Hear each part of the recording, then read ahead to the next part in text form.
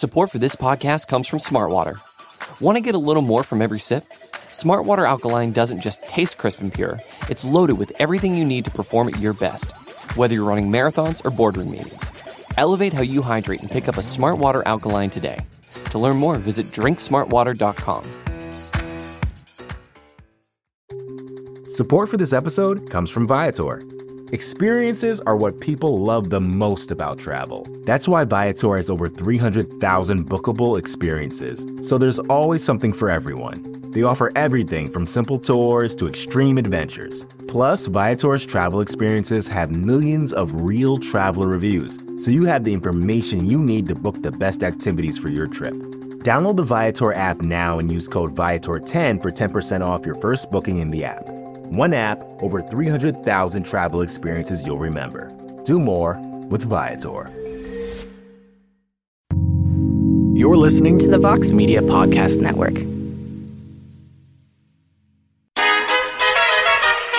It's the Mixed Martial Arts Hour with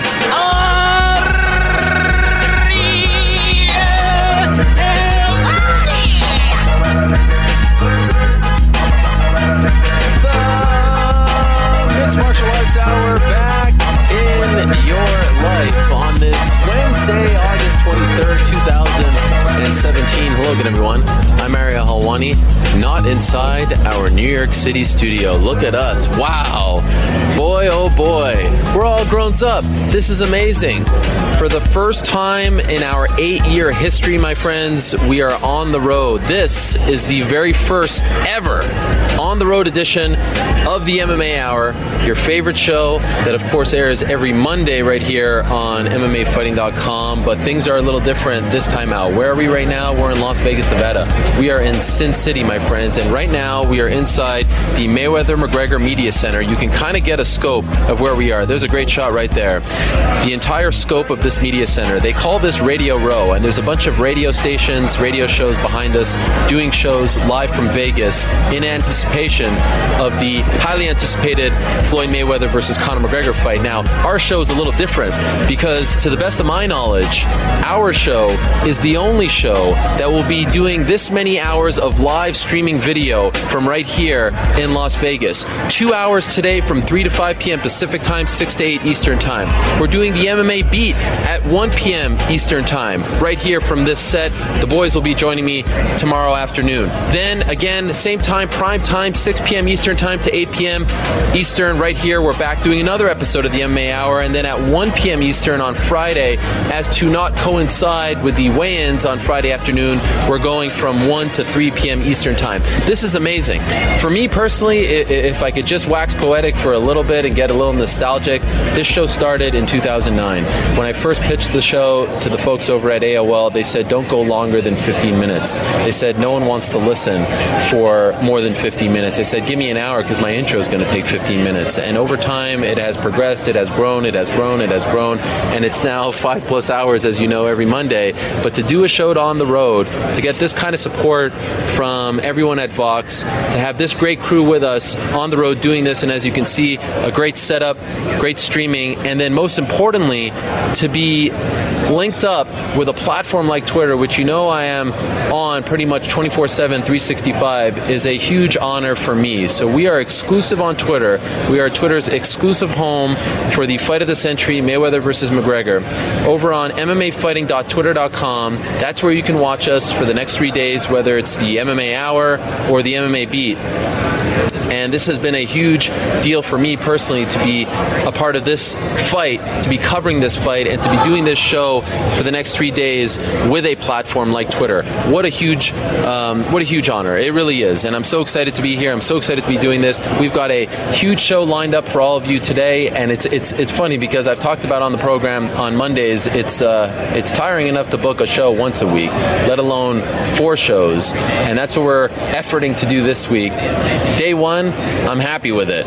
This is the lineup for day 1. At around 3, okay, I'm going Pacific time here because I'm in Las Vegas. I'm not used to that, so I'll go Eastern. 6:15 p.m. Eastern time. We're going to be joined by Malki Kawa. Of course, we're here for Mayweather McGregor, but as you may know, late yesterday we found out that Jon Jones had failed his UFC 214 pre-fight drug test. Now, it was in competition. It was the night before the fight. It was after the weigh-ins. And this came out from the United States Anti-Doping Agency. California State Athletic Commission also confirmed the news. The UFC confirmed the news. Right now, we don't know what is the status of Jon Jones as far as his fighting future is concerned. Is facing a maximum 4-year suspension. Also, what's the status of his light heavyweight title? I spoke to Daniel Cormier. He's not quite sure as of right now. There were some reports that Jon Jones was going to be stripped of the belt. That is not true, at least as of right now. Of course, if he is found guilty, if he is officially suspended by USADA for 4 years, that will be coming. And so that is a massive news, and it seems like every time we're about to celebrate a milestone in mixed martial arts, and of course, we're here for a boxing match, I know, but this is still a big deal in the world of MMA. Something like this happens, and it's unfortunate because Jon Jones has, of course, been through so much, and he comes back at UFC 214, and he's such a huge star, and that show did so well for the UFC. 850,000 to 900,000 pay-per-view buys. They needed him to be back, opening the door for the likes of Brock Lesnar, opening the door to a super fight with a Stipe Miocic, and now this happens. But important to note, very important to note, in this sport sometimes people are guilty before proven innocent. Look at what Daniel Cormier said. Look at what Alexander Gustafsson said. You are innocent until proven guilty, and that's why he is provisionally suspended. They're going to test his B sample. We'll see what happens there. But be careful before you bury him 6 feet under. Be careful before you sort of end his career and end his legacy. It's important to note that because we've seen some wacky things in this sport, especially in this USADA era. So yes, it's disappointing, and yes, it's troubling, and yes, after everything that's happened, you wonder how he can rebound, and you wonder what this means for his legacy, and you wonder what it really means about who he is as a fighter. This is LeBron James testing positive. This is Tom Brady testing positive. This isn't just a run-of-the-mill fighter. This is, to steal a line from Floyd Mayweather, TBE, this is the best ever in my opinion. But what does this all mean? So at 6:15, in less than 10 minutes, we are going to be joined by Malki Kawa, who is Jon Jones' manager, in his first interview since this news came out. Spoke to Malki earlier this morning. He is fired up. He is somewhat emotional. This is an emotional time for them. They thought that they were turning the corner. They thought that the storm had passed them. And so I'm very curious to hear what Malki Kawa has to say. So that's at 6:15 p.m. Eastern Time. At 6:35 p.m. Eastern Time, I'm really excited about this. Joining me on our set will be two veterans of MMA, two veterans of the UFC. Phil Baroni, the New York Badass, Stephan Bonnar, the UFC Hall of Famer, the finalist on The Ultimate Fighter Season 1. They'll be joining us together. They've been doing some pro wrestling together, and they have some hot takes as far as this fight is concerned. They've got some hot takes as far as the state of MMA is concerned. They are characters, and I'm excited to be talking to them at around 6:35 p.m. Eastern Time. So that's two guests that'll be joining us on the set. Afterwards, I'm saying 7:05 p.m. It's going to take me some time to get back and forth between Eastern and Pacific time zone. At around 4:05 Pacific, 7:05 p.m. Eastern Time, Michael Conlan, the 3-0 professional boxer, the two-time Olympian, bronze medalist in the 2012 Games, and oh, by the way, the young man out of Ireland, Northern Ireland to be exact, who made his professional debut St. Patrick's Day of this past year, who had Conor McGregor walk him to the ring at the theater in Madison Square Garden. He'll be joining us to weigh in, of course, on Mayweather-McGregor. Whether or not he was a part of this camp, wanted to be a part of this camp, he's returning to action in September. Really excited to talk to Michael Conlan. That will be at 7:05 p.m. Eastern Time. Then, at around 7:30, we'll be joined by Al Bernstein. Al Bernstein is one of three men who will be calling the fight on Saturday night for Showtime Sports.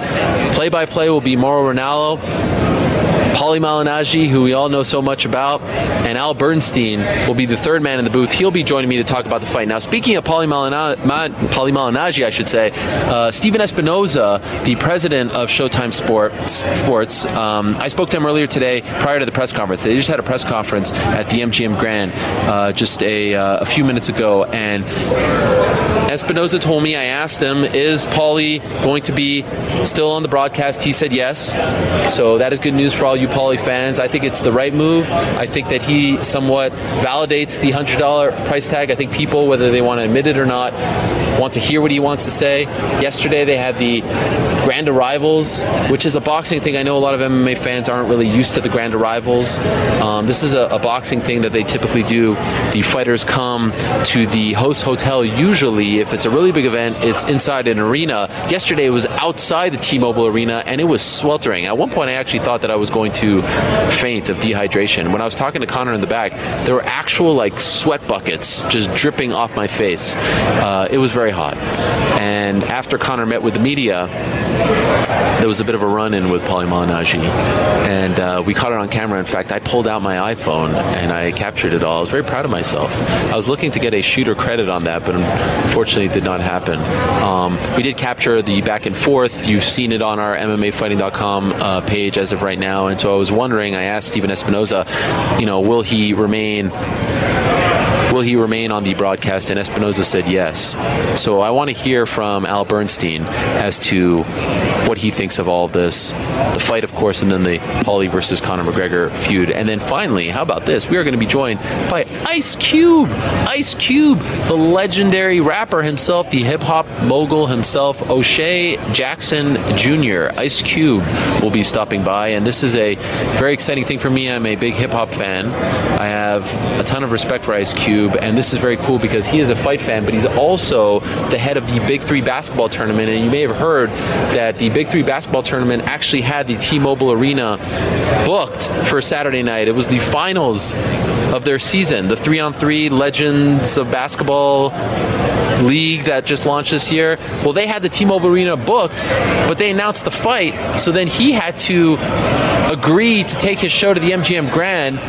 I wonder if there was some money involved. He was saying, look, if you want to pay up, you could pay up, but as of right now, I'm not moving. Eventually, they did move. So he's here promoting the event. Earlier, Kenyon Martin, former Denver Nugget, #1 pick, former New York Knick, former New Jersey Net, he was here. There's a bunch of basketball players just milling around. This is a dream for me. Basketball and MMA and boxing, combat sports. Brent Musburger is here.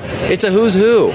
This is all very exciting. So that's the lineup for today. I got here yesterday morning, early morning. Went to the Grand Arrivals, captured the whole Paulie thing. That was a lot of fun. Then got here, and of course, and by the way, there's a rainstorm going on. It never rains in Las Vegas. I'm here all the time, and it never rains. It's very weird. Then we got the John Jones news. That was crazy. Still kind of trying to digest all of that. John hasn't talked as of right now. Did speak briefly to Dana White. Asked him a question, and he was very nice. In case you're wondering what my question was, I asked him if he felt like this was the breath of fresh air as a promoter because he could just back one guy. It's kind of reminiscent of him and Chuck Liddell back in the day in Pride. Remember that? And so he said that he liked it, but it makes him nervous, and his heart is going to be beating. Anyway, it was a nice, cordial little chat. And so that happened earlier today. They had the press conference. The press conference, if you missed it, was very subdued. It was unlike anything that we've seen in the build-up to this fight, World Tour. There were no fans there, so I think that they were not really feeding off of anything. Perhaps the most interesting note to come out of the press conference, as I want to get this right.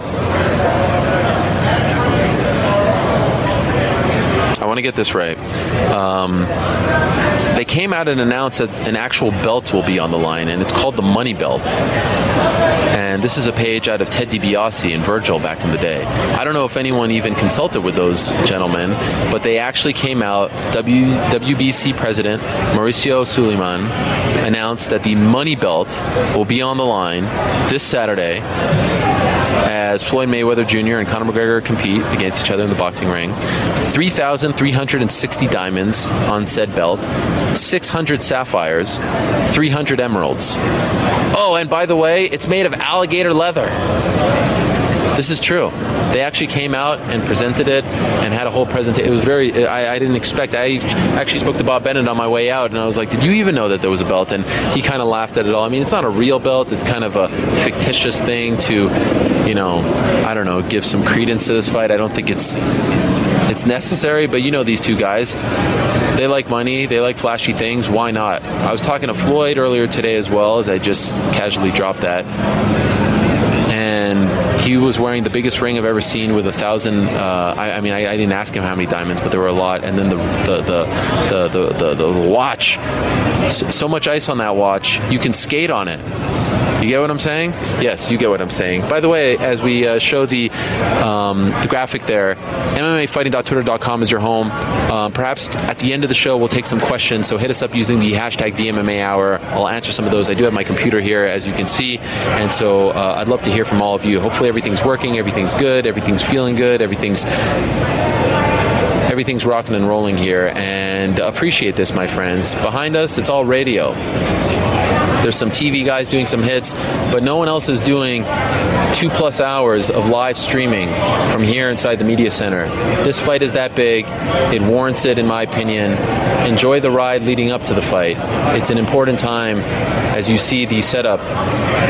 It's an important time in our sport. It's an important time in combat sports. And it's going to be over come Monday. And in fact, Conor McGregor said that at the press conference that he's going to be a little sad when it's over, because he kind of feels like, all right, the build-up, and then what's next? What do I do after that?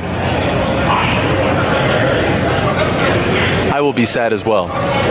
Yes? Yes? All right. Let us move along to our first guest of the day, and it's a pleasure and a privilege to be joined by him. This does not pertain to Mayweather-McGregor, but it's the right way to start our live coverage for this week. As I said at the top, we found out late yesterday that according to the United States Anti-Doping Agency, Jon Jones failed a pre-fight UFC 214 drug test. It was a drug test that occurred right after the weigh-ins on Friday afternoon, July 28th. And as of right now, he is provisionally suspended. Again, as I said, not officially suspended. He is allowed a due process, and he will go through that due process. But we wanted to hear from a member of his team, and I'm being told that we are being joined by his manager, Malki Kawa, on the phone right now. Malki, are you there? I'm here, buddy, but your connection is really shoddy. My connection is really shoddy. You can't quite hear me? You're coming in now. Like, you're literally coming out of the field. Okay, we're going to work on that. We're going to call you back, Malki, all right? We're going to work on that. As it got really loud in my ears there, this is all a little new, so bear with us for a second, but we will reconnect with Mr. Kawa here in a matter of moments and hopefully get him back on the horn and speak to him about the Jon Jones situation. They did put out a statement yesterday, which if I could pull up, I will. Here it is.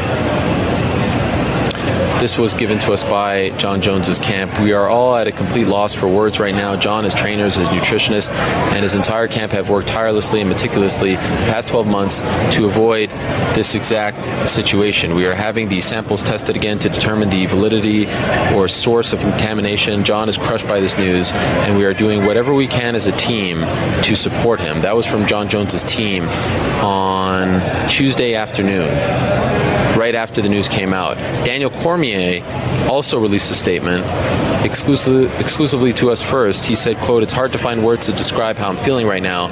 I'm disappointed to hear the news. It's very emotional. We as athletes are entitled to due process, and I will refrain from saying much more until I know exactly what happened. In my mind, on July 29th, I competed and I lost. I thought Jon Jones was the better man that day. I don't know what to think anymore. I can't believe we are all going through this again. We will see what happens next. Thank you to all my fans who have supported me during this dark time. I love you very much." And it has to be an emotional roller coaster for one Daniel Cormier. In fact, I spoke to him on Monday, and he started to sound like himself. You know that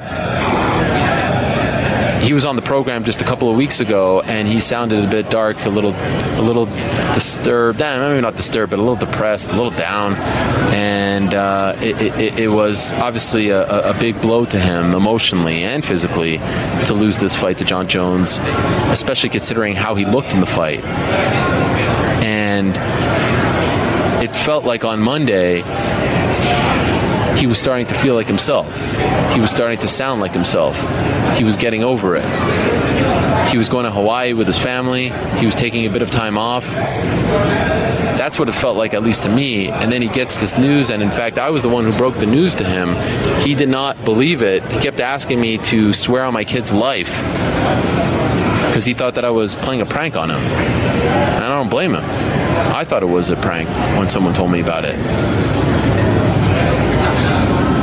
And so as of right now, he hasn't talked just yet. And it remains to be seen what this means for him, what this means for the light heavyweight title. And it's obviously unfortunate for Jon Jones, and you wonder how he's handling it. You wonder, he has not talked, of course, but it has been a rocky road over the last 2 years, ever since that victory over Daniel Cormier at UFC 182.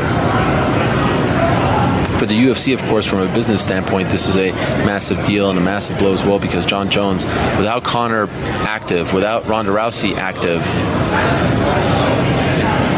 is their biggest draw. Let's see if we got Malky now. Malky, are you there? I'm here, but you're still... I'm still very low? I can hear you low. Okay, let's try there, because he's very low to me. Sorry, Malky. Bear with us here for a second.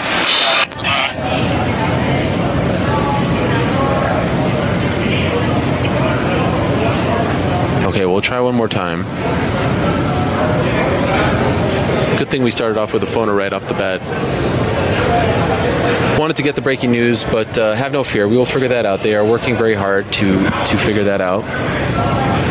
And then at around 6:35 p.m. Eastern Time, as I said, we'll be joined hopefully in studio by Stephan Bonnar and Phil Baroni. But I know that here in Las Vegas, they do not handle rain very well. So it makes me a little nervous. The security here is nuts. We have to wear one of these little bracelets. You see this? And there's actually a chip. There's a chip. Where is it? Right over there. Boom, boom, boom. There's a chip. You see it? Right there. And you can't go anywhere without sort of going through a device, and you have to buzz yourself in. And that's all well and good. I don't mind that. As you can see, I don't really mind that. But what I do kind of mind about this setup is the fact that you can't take it off. That's a big problem for me. You can't, like I have to wear this, so that means I have to shower with it, and everyone else that I see wearing it has to shower with it. That feels a little bit dirty to me. I don't know, but I do like the fact that we don't have to wear one of those credentials. This is not what we have to wear on fight night. Apparently on fight night, they're giving us our own credentials, but all week long, to come in and out of this media center, to come in and out of the press conferences and things of that nature, we have to wear this, which I think is kind of cool. I mean, this is the biggest thing that I've ever covered as far as combat sports is concerned. There's no doubt about that. And I've been to the Olympics. That's probably the biggest sporting event that I've ever covered. And they had a media center like this. That media center was a lot bigger, but this is the exact same setup. In the front, right in back of me is Radio Row, but in the front, you have all these tables where journalists can sit and write. There's food and things of that nature.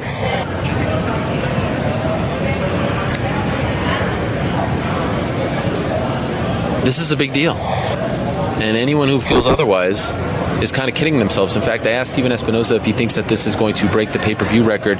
He actually predicted that it won't, but he did say that he's kind of the guy who, you know, is not really...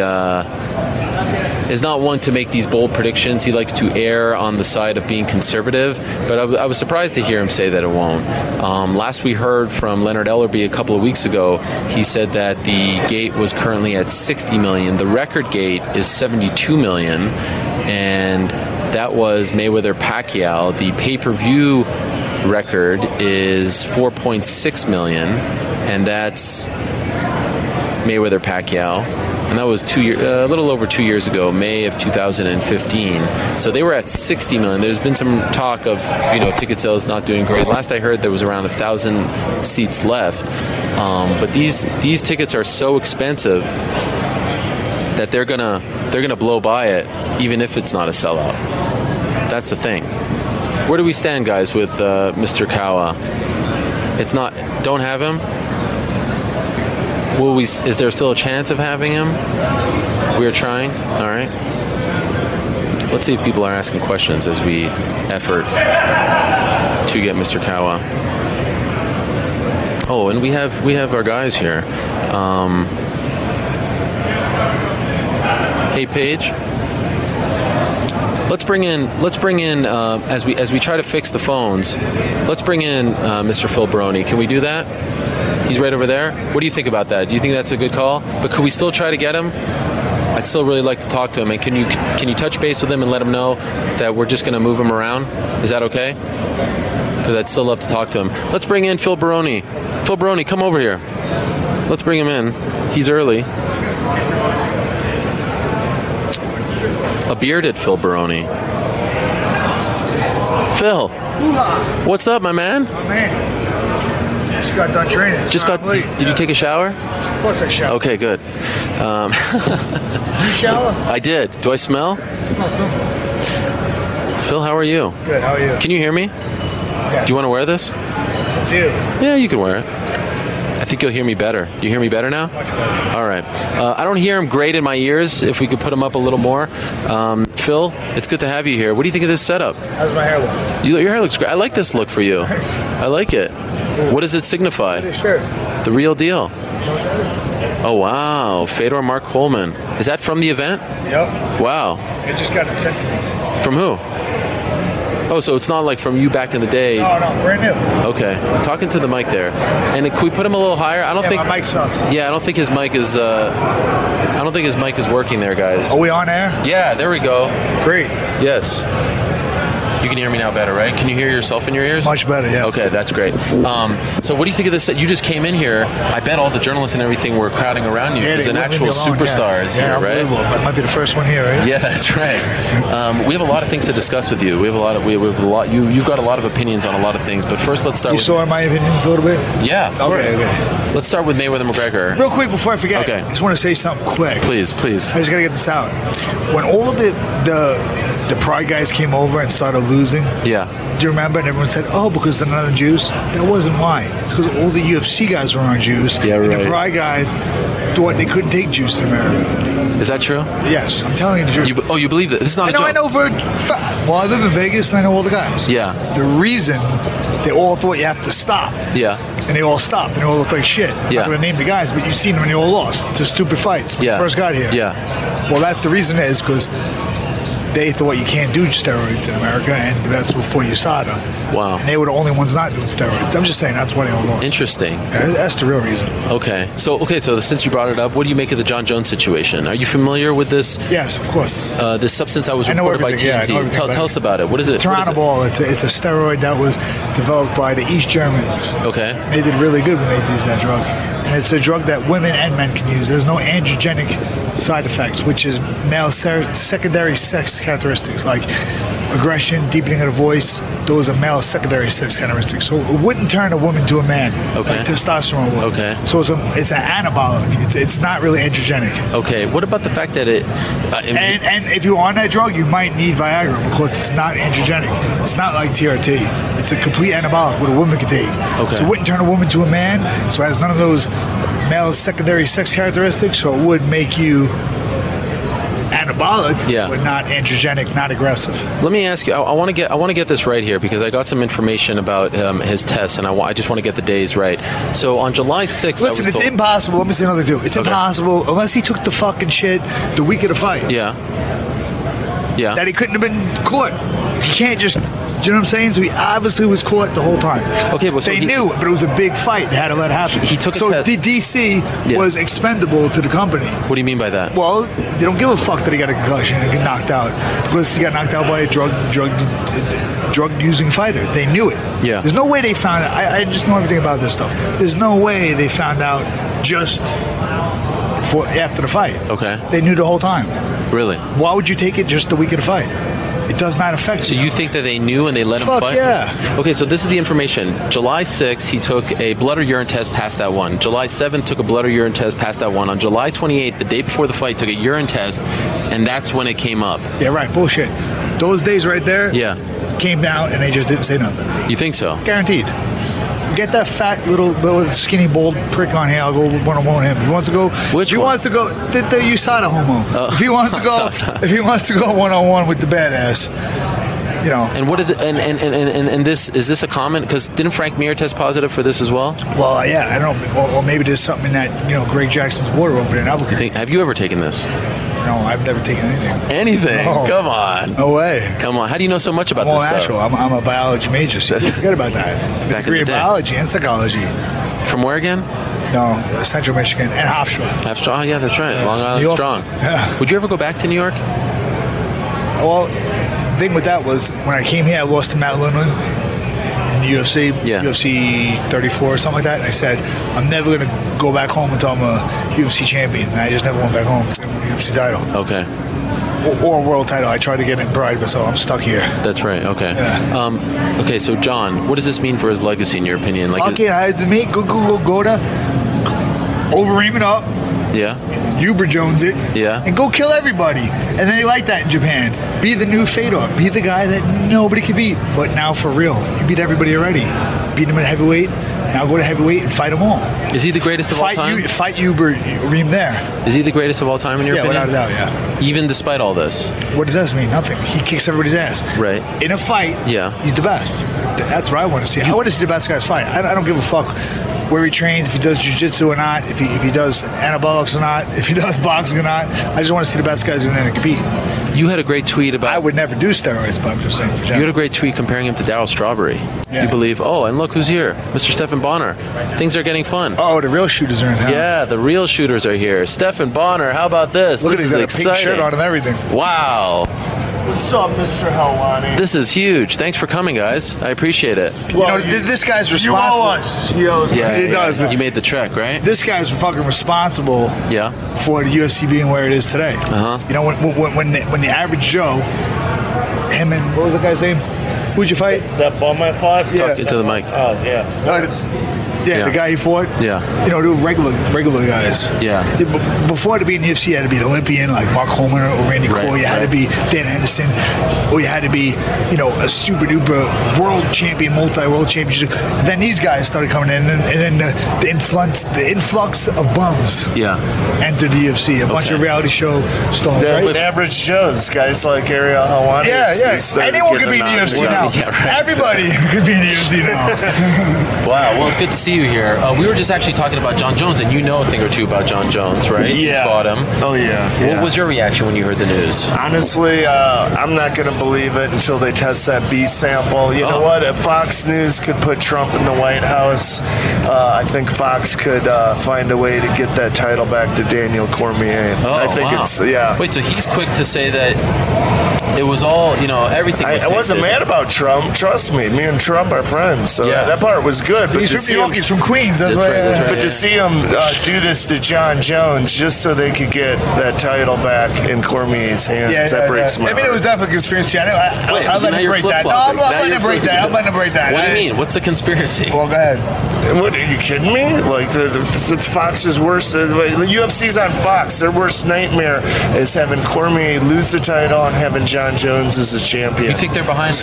Without a doubt. Come on. 100%. And we talked to Jon Jones. Come on, they got Bush in the White House. Florida. He's got Trump in the White House. He was behind on all the polls, and now they got Daniel Cormier holding the title once again. But really, Go ahead. I forgot. Okay, let me ask you a question, Stephan. You fought Jon Jones. Daniel Cormier, yes. He's close to Jon Jones. He spoke to Jon Jones. And he told him. He didn't take anything. You spoke to Jon? Yeah, Jon told him. I didn't take anything. When did you speak? I swear to God. I spoke to him yesterday. I don't believe it. I couldn't believe my eyes. Wait, when you fought, he called him. He's got his number. They fought. They spent 3 rounds together. When you fought him. Me, him, and Melvin party together. When you fought Jon Jones, did you think, no one ever thought when he was younger that he would ever do, he had kind of a frail body, he was skinny. Did you think that anything was up? No, He's like Daryl absolutely Strawberry. not. Yeah, that's right. Absolutely That was not. a great. Yeah. Hey, honestly, he's the type of guy that could go, be tooting lines and still beat Daniel Cormier. So he definitely doesn't need any steroids to beat Cormier. He proved that before. And this is So you definitely believe he's innocent? He's framed. Are you kidding me? He's been You guys being disagree framed. on this because you actually came out and said that you thought. Well, I that he just was- said it's kind of funny that all the guys from Jackson's and Test for Turinabol. T-ball. That's the thing about Turinabol too. And he only has a 5-day detection. Was he really taking it like 5 days out from the fight? I find that hard. Have you ever to tried believe. it? It's not 5 days. This is like Have I? 14 Yeah. days. I think it's 14 I days. prescribe testosterone from a licensed physician. I do not break the law. Okay. All right. Well, we'll see what happens there. Do you still consider him the best? Of course. Yeah. Everyone saw what happened. But you know what is good about this? We're looking to sign John Jones at the Legends Room. We're having a huge That's right. viewing party That's for right. McGregor Mayweather. Okay. And, he's. Let's transition to We're McGregor. You guys really own- looking to what's sign him. The Legends Room is an adult. It's an upscale strip club that Okay. we take cryptocurrency. What does that mean? Bitcoin, Ethereum. We actually raise money to buy the club by selling these Legends Room on a site called Bittrex that sells digital commodities. So this is a tradable. It's liquid. You buy a membership, my you're a member idea. for It was life, my idea. and you own it, and you could rent it out when you're not in town. A few years, this Legends Room membership is going to be worth a lot more than $5,000, which you could get it for now, and you could trade it. You could sell it back in and trade it when you're done using it. So most of the members at the Legends Rooms aren't these big strip club party fans. There's these guys that have been collecting Bitcoin since it was down at 40 cents. That's sitting with these accounts that have $6 million in it, and it's hard to spend it. Sure, trust. In the United States of America, it's hard to spend Bitcoin. We got an ATM in our club. You can put your Bitcoin in and get money out, cash out. Wow. Both ways. And you guys own this club? So yeah, we're part owners of this club. Look at you. But luckily, Entrepreneurs. Phil didn't have to spend his Bitcoin because he got $10,000 in Bitcoin back in 2009. He forgot about it. Wow. But unfortunately, we didn't have to spend tax-free our own money. money. We raised money to buy the club by selling these memberships on this site. Wow. And that's the whole point, the beauty of the Legends Room. It's come watch all the biggest fights with legends, with guys such as myself and Phil Baroni. Right. We signed Felice Herrig. We're looking to sign John Jones. We've been talking in talks with Misha Tate as well. So. Okay, this is exciting. And you're showing the fight on Saturday. That's how you'll be watching. Oh, you better believe it. And you're coming too. If you It's come, going to be the best place to watch the fight. Are you kidding me? We got 100 screens. Every room has I got screens. a table and a bottle for you. Here you can. What? It's a great soft opening with MMA fighter dude covering out. It's I'm a married man. journalism. I'm a married man. Yeah, so what? There's a lot of married dudes. By the way, are you? I'm not anymore. Are you? What happened? Ah, fuck that. I got a strip Really? club. Yeah. You got divorced? He's Yeah, opening fuck a that. strip club. Yeah. Yeah. Beat Be it. married. Really? Scram, yeah. You're single now?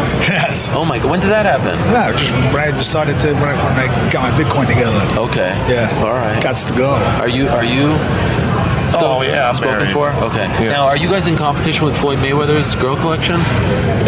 It's not Technically, competition. yes, No, but not really it's not competition. No, we're bringing in Bitcoin millionaires. He's bringing in the hood. Okay, I understand. Now, how do you gentlemen feel about this fight? You're in favor of it. You like the I fight. like fights. It's great. It's like back in the day. Hey, there's a reason the circus has been around for hundreds of years. It's damn entertaining. And this fight is pro It's like wrestling. Muhammad Ali and Oki. This is it. Same shit. Right now, real shooters soaking up pro wrestling. This is Destroying it. This is it, a yeah. perfect example of how pro wrestling, the fights are work, yet they're selling out these arenas. Everyone's coming to see them. Same sort of concept. It's all about building the fight, the hype, the talk. That's 90% of it. Connor was mocked for his workout, but you actually have a great take It on was the a workout. joke. What was it? He copied Hicks and Gracie. That was for all the smart the mark, rubber arms. smart Yeah. mark Smart MMA marks. fans. You know what I mean? Like me, I knew who that was. Yeah. All the goofy boxing people have no idea what he's doing. But if you know MMA, you've been following it, watching it, you know what he was doing. Okay. Every MMA fighter in my generation was watching movies like that and rites of passage, trying Hicks to and learn Gracie, about- right? Yeah. Yeah, that was his workout. Yeah, it was his workout. He did on the beach. You saw that and you were like, oh, I of knew course. exactly what he was It was doing. a wink to us. He was telling, it was a wink to the marks. Okay. MMA marks. Can you believe these boxing guys, how much they're mocking him? Like, there are some legitimate, respected boxing people who don't think he'll land a punch. Jealousy. Why jealousy? because everyone wants to get that kind of payday. This guy's 0-0, has no boxing titles. Not one boxing fight is going to make more money than I did my entire career. All my fights put together, even. This isn't fair. This is a travesty. I'm going to start hating on Conor McGregor. Okay, I see. Do you think he has a chance, Stefan? He's got a puncher's chance. He's a big, tall southpaw who could crack. So, yeah, he does have a puncher's chance. The most probable scenario, Floyd's going to give him a boxing lesson. But there is that element of, hey, there's a chance. Well, look at the Mosley fight. Mosley had him on Queer Street in that second round. Mosley was a champion many times. Sure. He was 46 years old in that fight. Think about it. Floyd was, what, 30 back? Gimmicked up. Still. He was a young 46. Okay, so do you think that he has a chance, Phil? Do you think he has a puncher's chance as Well, anyone has a puncher's chance, Yeah. but no. No, not at all. Not really. No. So his team, his coach, John Kavanagh, on Monday told me that if Floyd engages and comes forward like he says he will, it's going to take 1 minute to knock him out. Do you believe this? Good talk. Imagine he cracks him. I mean, anything could happen, but...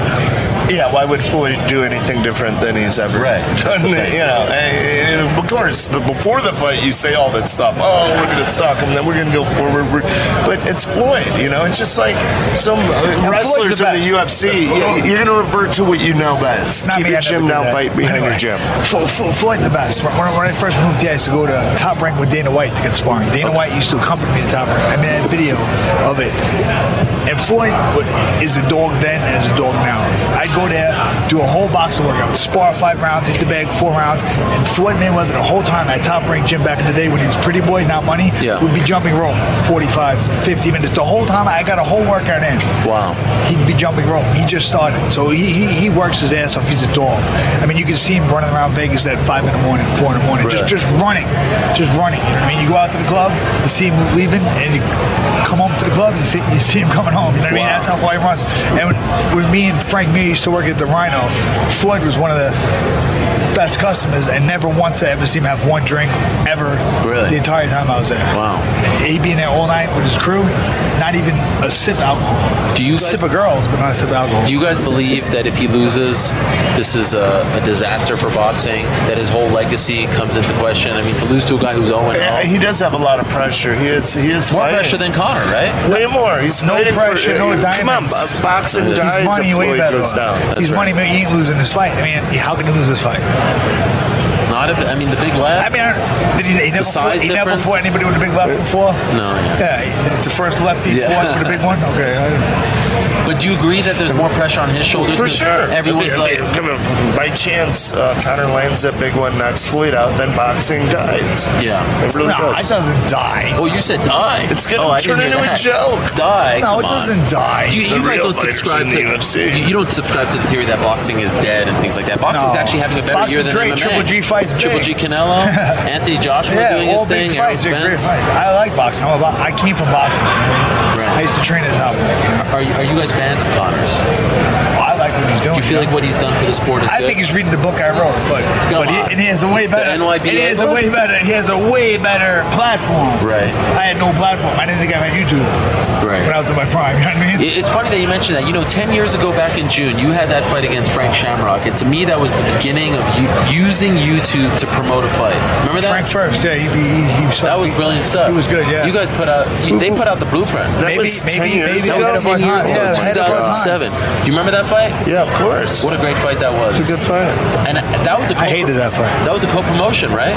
That was a Strikeforce Elite XC. Yeah, because Koga does that. He's doing that stuff in Italy right now with the kickboxing. That's right. He does that. He's willing to work. And it's better, They can work with the local promoters and get that whole fan base easier. UFC's a machine. They don't need to do it, but something like Koga makes sense. Are you surprised that Dana allowed this to happen? Yeah, he did it kicking and screaming, but money talks. Yeah, money talks. It's money. And he's got new bosses. Who knows? They said, fuck you, we're doing it. Right. You know what I mean? It might have been, we went to those guys, no.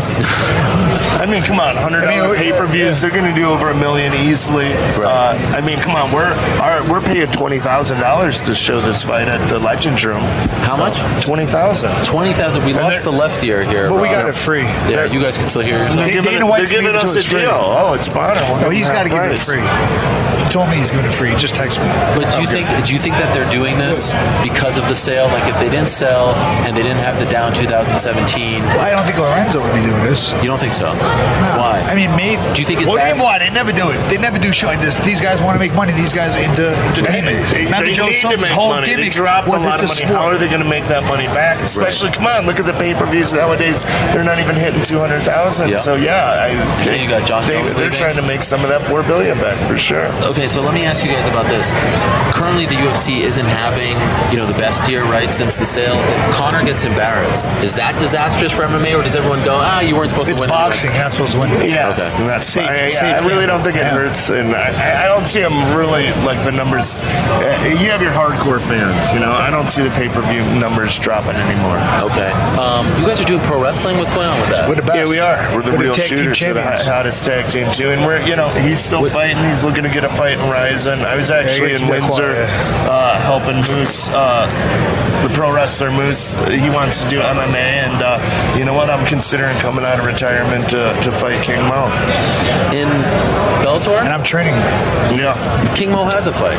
Doesn't he have a fight coming Who's up? he fighting? He does, but who's he fighting? Yeah, who who cares? knows? Who cares? Everyone Change that one. Everyone How knows are they things fight with Bellator? Stephen Bonner, and you're going to get the main event fight. So All you're still eyeballs are gonna considering be a on. comeback?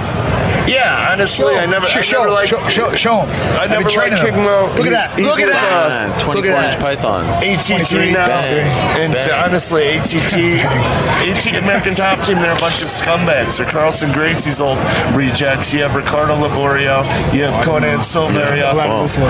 You got those guys. They betray Carlson Gracie, and they team up with that low life Dan Lambert and go to ATT. And now King Mo's training there. I always had a vendetta with the ATT. Now I got an excuse to carry that vendetta out. So Yeah, and if he's fighting Queen Mo, then fuck Queen Mo. and come on, let's call a spade a spade. King Mo is just a little bitch ass 85er in the head.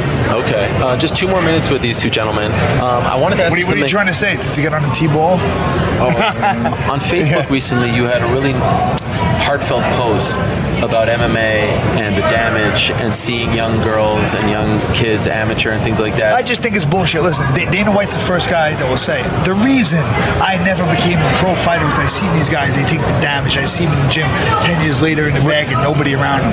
You know what I mean? And now, because only poor people fight for a living. Really.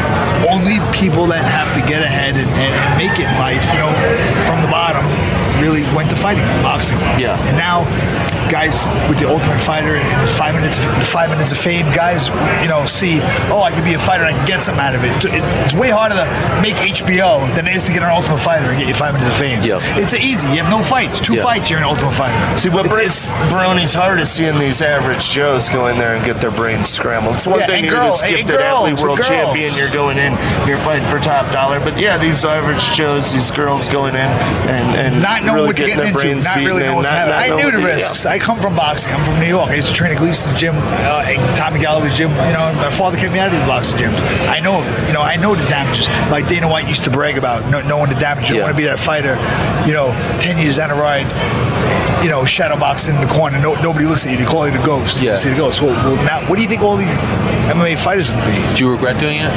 Oh, no, I'm a fighter. I love this shit. Okay. Fuck. How about you? Do I regret fighting? Yeah. Sometimes. Well, I regret moving away from home and not seeing my family and my sister's kids. Yeah, I have some regrets, but you got to make sacrifices. Right. I would have done something else fucked up. Yeah, on one hand you do, but on the other hand, I'm in part of the brain study here at the Lou Ruvo Clinic, so I'm in some good hands, and I'm kind of anxious to see how this plays fucked up we got. Yeah. It's kind of interesting. I hope not. Well, it's great to see you guys. Thank you for doing this. Man, Remember back the in the real day? shooter is number one, though. Yeah. Number one tag team professional wrestling. Okay. This dude was just, I can't even say where it Come was. on, Hawani, name one tag team who would beat our ass. Nobody. The In Bullet real Club. life. The Bullet Club. Smash the little wimpy dudes. The Bullet Club. Yeah, right, doing cartwheels. Cartwheels don't work on the real Rock and shooters. Roll Express. Rock Rolls with sucks. They're 60 years old. They're older than me and Bonner. Those are the only guys. I've The seen Bullet the box Club of you really guys. is pretending they're guys like us. This is great Yeah, they're stuff. fake guys. They wish they were us. We're the real shooters. Yeah, We're and the you real want in deal. on the MMA beat too. I think you have a beef with Luke Thomas. I do. You've been calling him out I know for more days. than Luke knows. That's right. He doesn't even know what a drop step is. He calls it a knee pound. It's a drop step when you take a shot in wrestling. Not a knee pound, buddy. I've never heard of a Guys, knee this was pound. great. I'm happy that you did it. Thank you for for coming by. Thanks, no problem. This was awesome. Stefan, thank Real you. shooters, watch out for us. There they Take it over, Real Press of shooters. Wrestling. There You're we going go. down, King Best Mo take team ever. Lashley. You're nothing. Dan Hopefully- Lambert, you're a piece of trash. Oh my gosh, look at this. There he is, Phil Baroni. Wow. Can we get a shirt off there, Stefan? Don't be shy. Come on, take off that shirt. Come on. What? Take the shirt off too. There it is. Boom.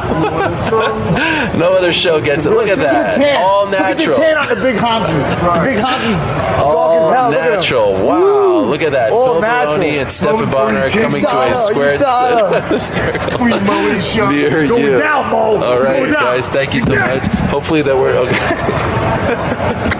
Hopefully we're not kicked off Twitter after that. That was great stuff. Thank you very much, Stefan Bonner and Phil Baroni. All right, do we have him on the phone?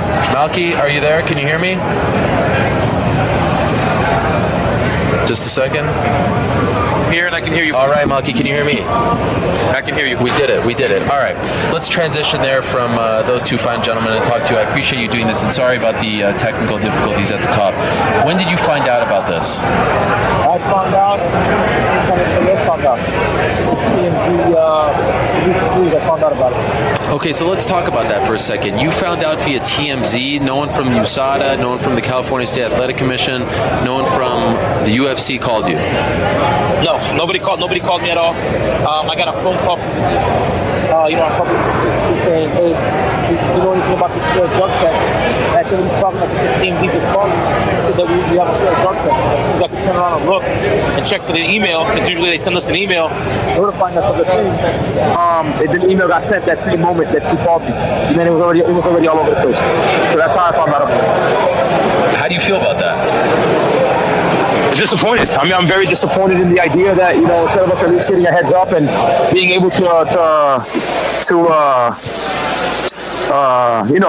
know what's coming and have an idea to, just at least to wrap our heads around it and get some information out to the public. So obviously we can put our part. We were completely blindsided by it. Have you talked to John Jones? I have. I did. I just was on the phone with him a few hours ago. How is he reacting to this? He's devastated. He's devastated and he's hurt. I mean, it's amazing that you can go from being the very top of the mountain, doing everything you can possibly do to gain the respect and admiration of everyone involved. Fans, family members, the people at the UFC, you know what I mean? Just everybody, teammates, other fighters. And then for you to go from there, everything he's been through, to finally do everything perfect, right? Because the last time he was being negligent, right? This time he was being perfect and double checking everything to still have something like this happen to him. It's unbelievable, it's unreal, and we're all pretty much shocked.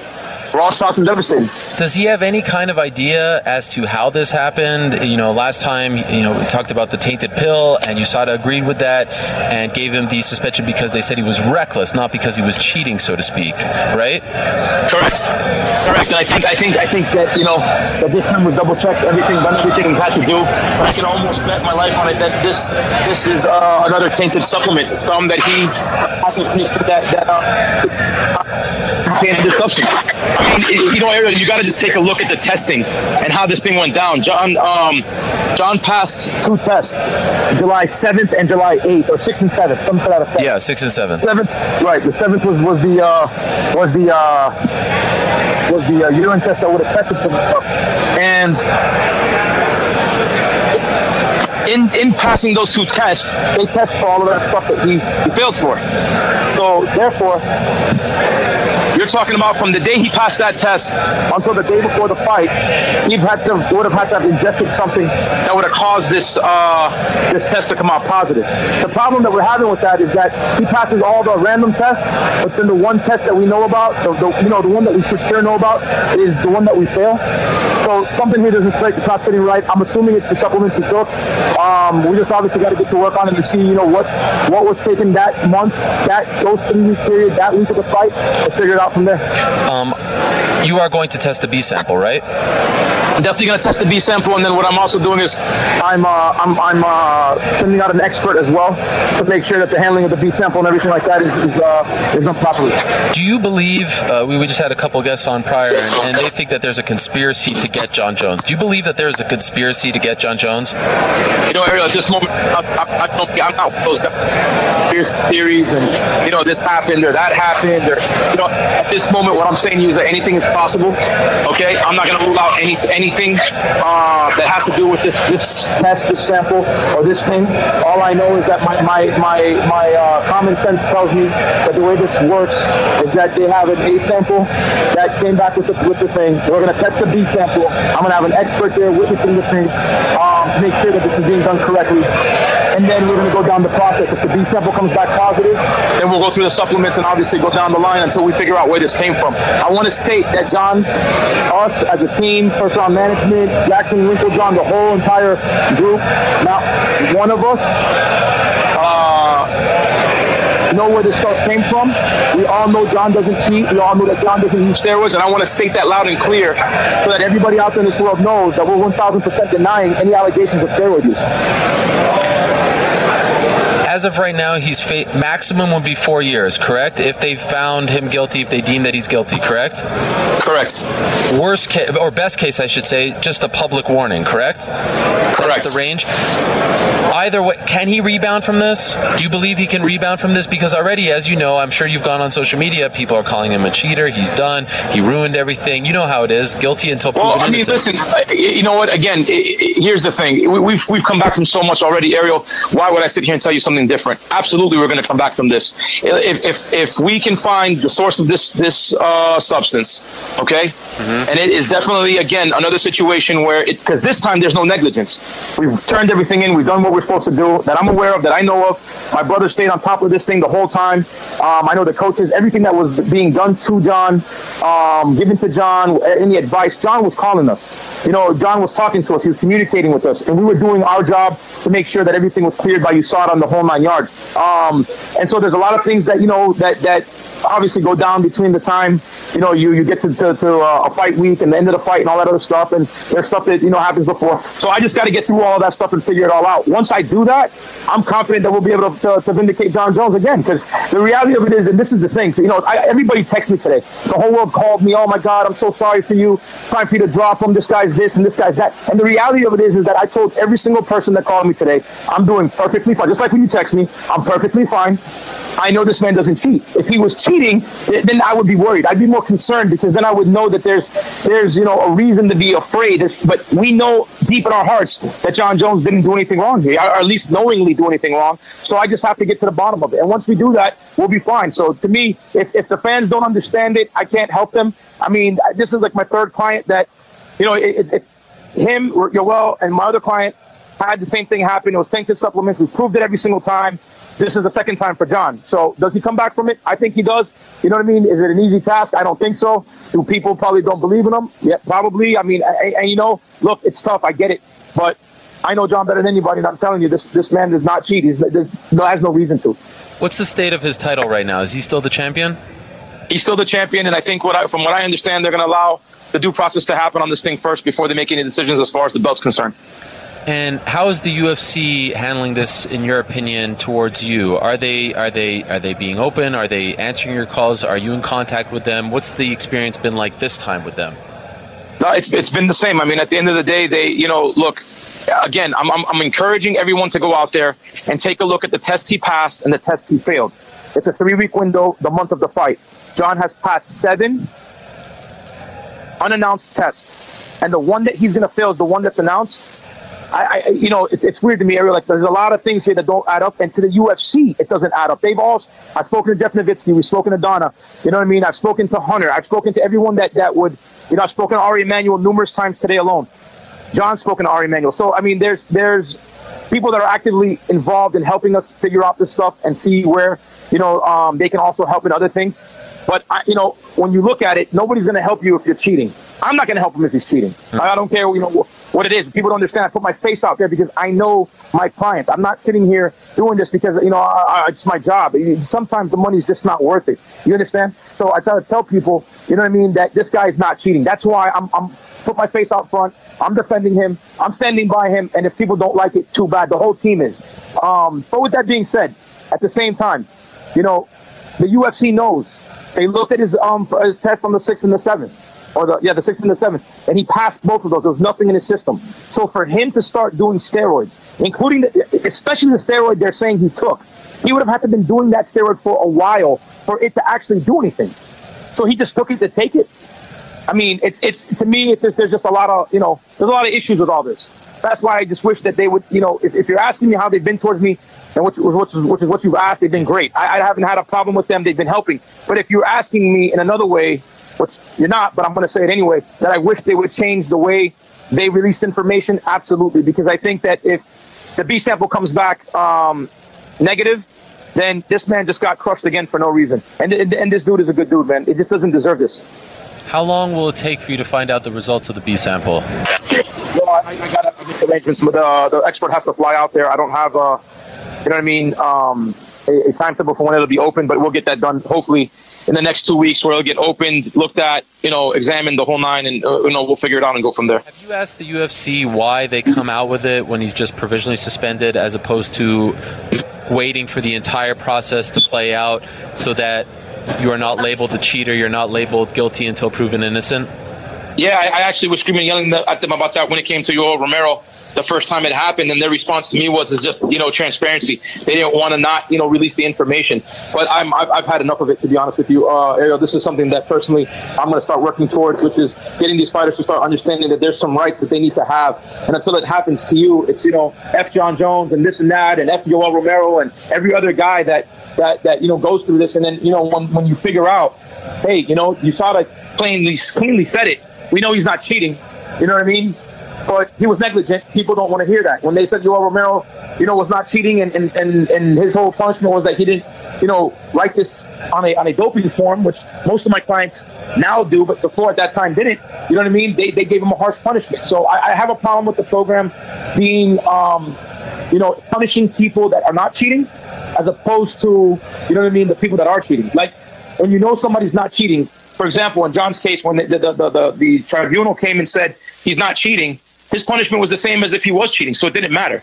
You get what I'm saying? Yeah. And that's the issue I have with this whole USADA stuff. Why do you guys let this information out? Why can't we just keep it under wraps and wait until we get the B sample cleared? Why can't we wait until we go through a process, if we choose to go through a process? Sometimes it's 6 months, sometimes it's less. So for me, I try to expedite this as fast as I can so that, my clients obviously can get back to their, normal routines and fight. And for whatever reason, they just said that from a transparency standpoint, they just want to do it this way. TMZ came out and put out what the substance was, Turinabol. Can you confirm that? Is that it? That's from what I understand it is Turinabol. Okay. And why do you believe John? Like, for those that say, well, Malky, once, twice, why do you believe John? Why do you believe that he didn't do anything, knowingly, that he didn't cheat knowingly? Because John has never lied to me. And because in every single situation John has ever been in, John's always told me the truth. Nothing that John has ever told me have I ever come back to him and said, hey, man, you're lying about this. You get what I'm saying? Yeah. So when a guy that I know for a fact, for all the hard work that I've watched him do, but when I watch this man go through the motions of calling and saying, hey, I'm taking this, let me send you the label, let me make sure this is okay, hey, can I get more of this supplement, and just go through the system the way it's supposed to. When you watch a man mature, the way he's matured, when you watch a guy work so hard to win everybody back, my question to you is, why would he? Why would he? What do you, if you look at it, oral Turinabol, what do you get out of potentially using oral Turinabol for 3 weeks, from the 7th, or let's call it the 8th, until the 28th? What do you get out of that? There's absolutely almost zero benefit for him doing this. So, I mean, in all honesty, Ariel, it doesn't make sense. And anybody who understands that system of doping or taking steroids or in the system, out of your body, whatever, it just makes no sense. You have to be on a cycle for a while for it to really start to show results. So he's clean all the other time, the rest of the year. And then those 3 weeks he decides to do this. It's not John Jones. Listen, I know everybody has said before, he's reckless, he's this. You say whatever you want about him. The man's not stupid. Okay? And he was not being reckless for this fight. So I believe him because he's never lied to me. And I have every reason in the world to believe him. Just a couple more things, Malky. A lot has happened to John over the last 2 years, ups and downs. Do you have any concerns right now about his well-being, about like how he's handling this? Are you going to go see him? I mean, just mentally to come back and then do what he did 2 weeks ago. Absolutely. I'm very concerned about him, man. It's he's got, listen, everybody in this world has problems that we don't know about. This is a problem that we know about, right? And it's just hit the thing. And one thing about John, he's always done with me and everyone, is he puts up this front like everything's perfectly fine. When deep down inside, I know sometimes he's not. You know what I mean? So I do worry about him. Absolutely, we're going to go out. My brother was just with him yesterday, so he left before the news hit, but we were up there for a photo shoot. And we're going to be on our way back up there probably next week. His brother's going up there. You have to think that something's wrong. I mean, John, you realize what's going on in the last 2 months of this guy's life? His mom passes away. He goes and fights the biggest fight of his career. He gets the knockout. He was emotional. He left it all out on the line. I think you guys saw a real emotions from Jon Jones. And then all of a sudden, he's enjoying life again. He's back to being on top. He actually missed it. He likes it. He loves the sport. He loves the fans in it. And then with one announcement, it's back to the drawing board, all the way back at the bottom of the barrel. And it's tough. It's tough to watch this happen to this guy. It really is. I know that there's been a lot of mistakes, and people say, well, he made a lot of mistakes. Listen, he did, but this kid never did it. This is nothing he's done has been intentionally to harm anyone ever. Have you read the statement from Daniel Cormier, and if so, what do you think of it? I appreciate Daniel Cormier right now at this moment. I thought that Daniel Cormier deep down inside has always known that Jon doesn't do steroids. I think Daniel Cormier knows that Jon doesn't need steroids to win fights. I think Daniel Cormier knows that steroids didn't help Jon win his fight. I think that Daniel is a very professional guy, and I really appreciate him right now instead of piling on, waiting and figuring out what happened. Because in reality, the first time we piled on, when the first time he caught the pile on, he knew he was wrong then. It was clear that Jon was just being reckless, that he was not cheating. So, and how's the sponsorship situation going? Are people, I know after the hit and run there was issues, but is everyone staying with him as of right now? Everybody that I know of has called and reached out, especially his sponsors, and said 100% they're standing by and that they support him. I think they all, you got to think GAT Nutrition is one that would probably take the biggest hit from this. Monster being a UFC, sponsor, and they both called. The Monster guy was there with him, said there's no way that this man did it. I can tell from when he got the news. It just, unless he's the greatest actor, he needs to go to acting then, because it was just emotional, and this guy thought, literally, it was a joke, that this could not have happened to him. He didn't believe it, and he saw that. GAT Nutrition knows how much Jon, tries to be healthy and to take care of himself. And let me say this: a lot of people say to me, "Well, why is he taking supplements anyway?" Well, Jon Jones also trains 4 to 5 times a day. He trains more than any other fighter I have on my roster. Okay, it's not that easy to tell a guy who's working that hard constantly, don't take any supplementation. But it may just have to come to that at this point with all my clients. Just stay the hell away from all supplements. It's just not worth it anymore. This is too much risk. You know what I mean? And the reward just isn't worth it. It just doesn't make any sense. So, to be clear, you don't know what that supplement is just yet. I don't have no idea where this could have came from, none whatsoever. But like I said, our protocol for us in our office is to immediately collect all the samples of everything that he took from the fight backwards for that past 2 months. We will collect it all. We'll get it all, tested by our labs, and then, send it out to USADA so they can test it as well. Have their labs tested and just go through the process. And once we flag something that has something that could have caused this positive, then we'll obviously make the public aware and go from there. And just 2 last quick things. Yesterday, Dana White said that they were considering doing Jon versus Stipe Miocic in December. Is that accurate from your point of view? Well, we were discussing heavyweight title fight or a Gustafsson rematch. You know what I mean? The option was left to us, and I to coincidentally, my brother was up there with Jon. They were discussing, you know what I mean, who he wanted to fight, and what the route we wanted to go. And we just never were able to get that back to the UFC in time because the news hit the same night my brother got back. So what do you think happens now? What's the game plan? What's your prediction? How does it all play out? I think that we're going to end up finding the supplement that has this stuff, and then Jon will end up getting a public one. Okay, you're confident. 1,000%. Malky, I really appreciate this. Thank you. I know it's been a whirlwind, but I really appreciate you coming on, and thanks for bearing with us with the technical problems. Appreciate you, brother. Thank you. All right, there he is. Malky Kawa, the manager for Jon Jones, the CEO of First Round Management. Really appreciate him coming on, and you can hear it in his voice. He is fired up. He is certainly standing by his man. He certainly believes that Jon Jones is innocent. And again, we have been through this before as it pertains to Jon Jones, but this is the disclaimer that you always have to remember. They are innocent until proven guilty, and that's why they are provisionally suspended. I think it's very interesting that he said that TMZ came out with the news first. We know that the UFC has a very cozy relationship with TMZ.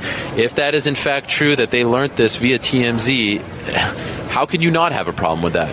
How could you not have a problem with that? John Jones, regardless of what you think about him, deserves the courtesy of getting notified first. I mean, that's just mind-blowing. Now, maybe they couldn't reach him. Maybe he was unavailable. I don't know. But Malky Kawa telling us that they found out via TMZ, that is a bit of a shocker. And so we'll see how this situation plays out. We wish them the best. And again, I urge you, just remember, innocent until proven guilty. All right, let's move along now and welcome in our next guest. I'm so very excited to be joined by this young man, just 25 years young. He is the pride of Belfast, Northern Ireland. He is 3-0 as a professional boxer. He competed in the 2012 Olympic Games in boxing, won a bronze medal, competed also in the 2016 Olympic Games. And back in March, prior to his pro debut in New York City at the theater in Madison Square Garden, he was led to the ring by the one and only Conor McGregor. They are good friends, and I thought it would be great to pick his brain. We are being joined now by Michael Conlan. Michael, are you there? Oh, Peter, how's things, my bro? Oh, it is a pleasure. Thank you so much for joining us. Very excited to be picking your brain. And by the way, congratulations on all your early success. It's been a lot of fun to see you rise, just a few months into your career. Yeah, thank you. I appreciate that. I keep up to date on MMA too, so I'm seeing your stuff, and it's great. I appreciate that very much. When did you meet Conor for the first time? I met him, I think it was before. He reached out to me on Twitter and congratulated me after I won the World Championships in 2015, I think. And then I kind of met him the following summer when he was rematching Nate Diaz. We kind of kept in touch through social media, but I met him in person. And I got him the sparring partner, Conor Wallace. And the guy who kind of replicated Nate, he was a 6', whatever he was, southpaw. And, he kind of had the same style as Nate. So I got him then, and then we just kept in touch and kept in contact and, became friends. Have you ever sparred Conor? No, he's too big for me. I'm only a little 126 pounder. I'm not a 145, 150, 170, whatever he fights at. That's right. Just curious if you ever wanted to mix it up or tried to mix it up with him in the ring, but I certainly understand that. So you guys kept in touch, and I know that you both are competing in different sports, but from afar, is it fair to say that you kind of gained some confidence, inspiration from what he was doing in MMA as you're beginning your career to see what a fellow Irishman is doing? Did that inspire you? 100%. I look at Conor's mental capacity and mental ability, and how he kind of focuses in on his opponents and in on his fights, and how he handles himself. And I took a lot away from that. Took a look at his self-confidence and thought to myself, I should be as confident as that myself. So as a fellow Irishman, he's from the same country as me. I want to be like him. If he's done it and he's from my country, I'm able to do it.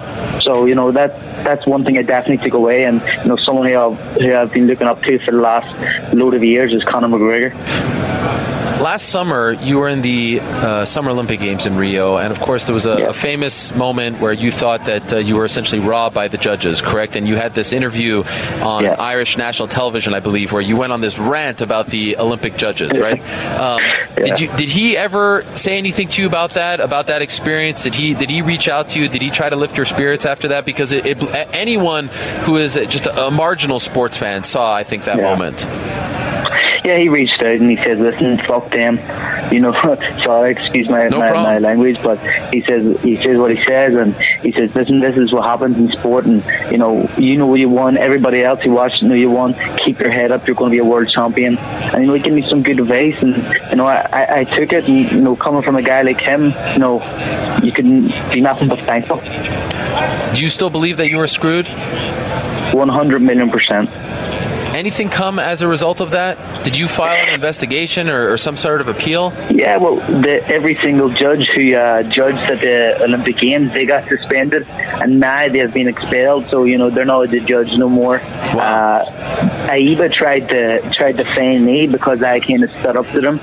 They tried to fine me $10,000 or something, and I just said, "Listen, I'm not paying no fine. I don't want nothing to do with your organisation. So see you later." Wow. And what about the bets? Did they fine you for that, claiming that you were placing bets? Yeah, I was placing bets. I'll be honest. I was placing bets, but I was out of competition. I had lost, and I wasn't cheating or anything. I was betting on fights, and apparently you're not allowed to do it. I didn't know, but that was my mistake. They didn't fine me or nothing. They gave me a warning. Okay, so no fine, no punishment there.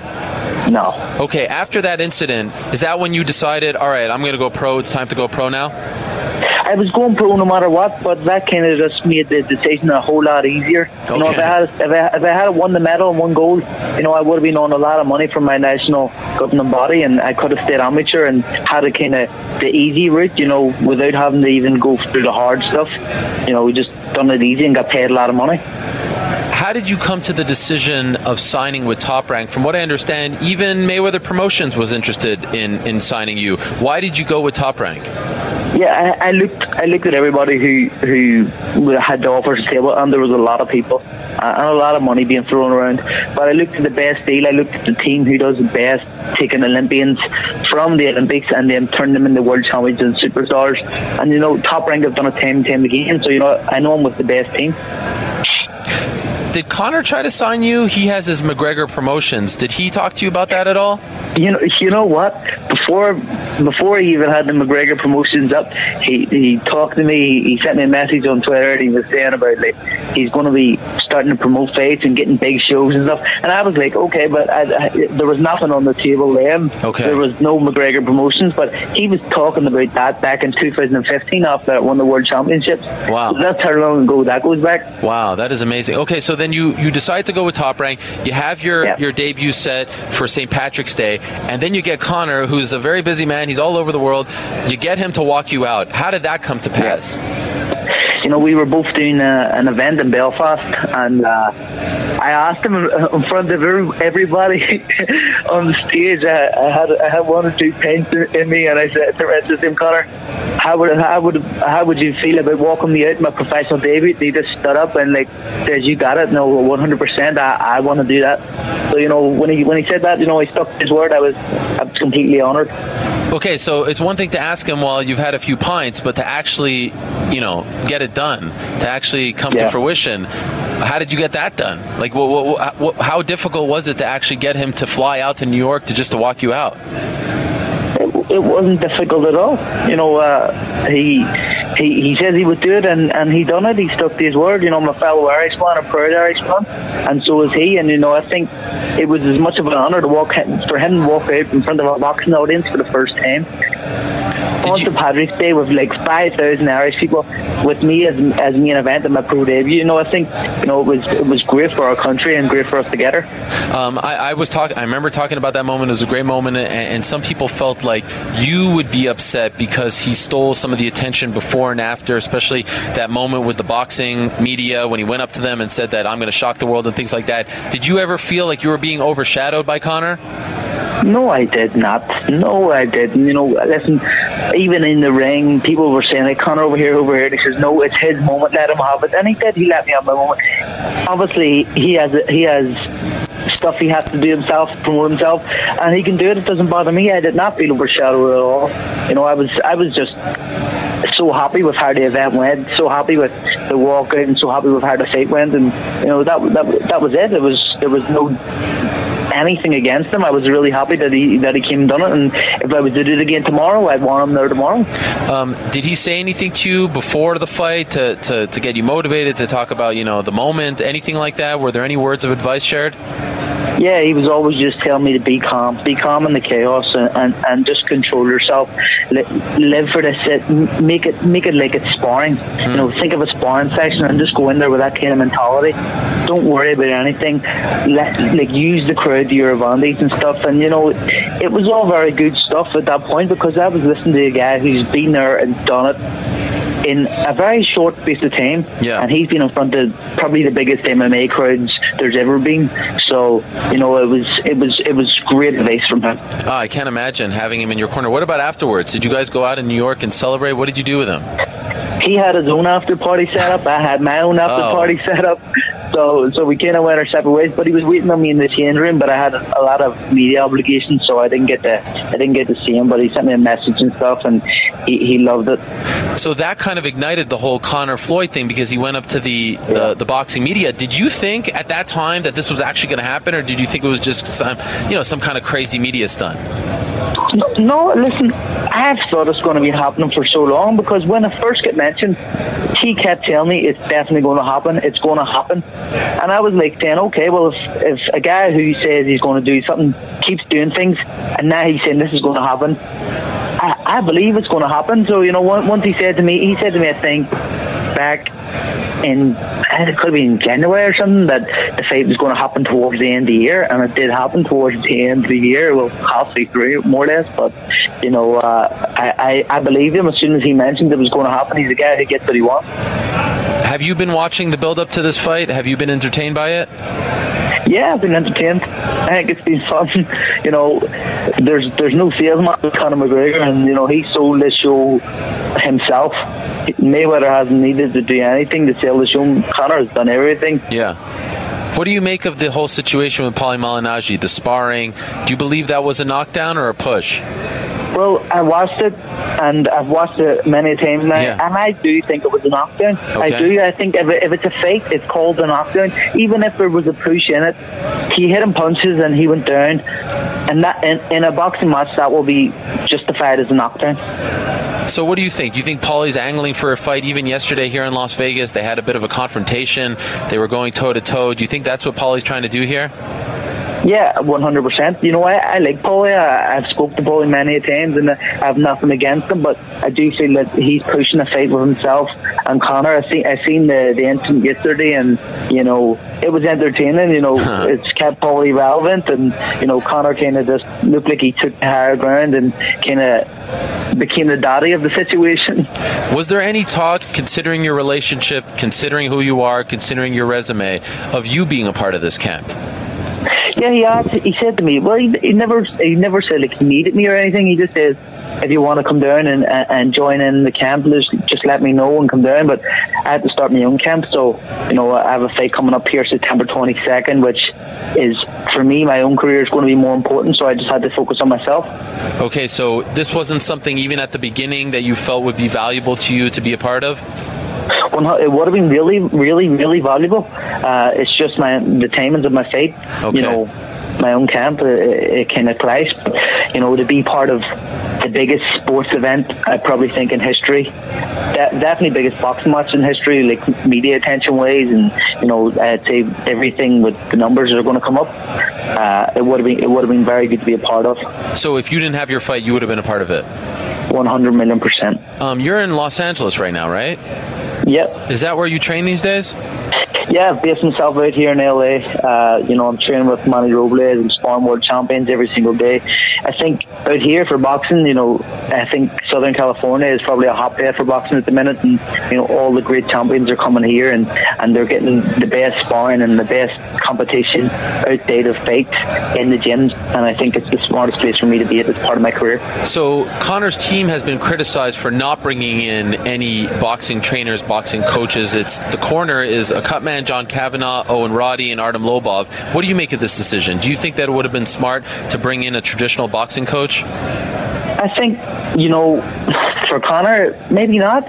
What's worked so far, if it's not broke, don't fix it. And I think that's kind of the attitude he's kind of went for this fight. It could have been a big help. It could have been a help, or it could have been a hindrance. I'm not too sure, so I'm not really going to comment on that. Okay. And so it's interesting because in the boxing world, and I'm sure you hear this, what's so fascinating about this fight is everyone's mocking him. You hear from the Max Kellermans of the world saying he's not going to land a punch. You see guys like David Haye and Terrence Crawford making fun of his training.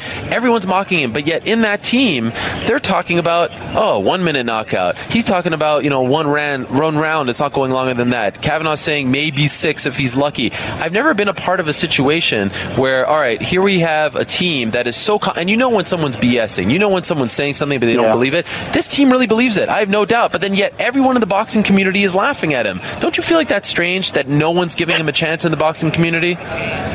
Yeah, I think the reason they're not giving him a chance is because not one person before has stepped in the ring and beat Floyd Mayweather, and I think if it was anybody else, they'll probably give him more of a chance.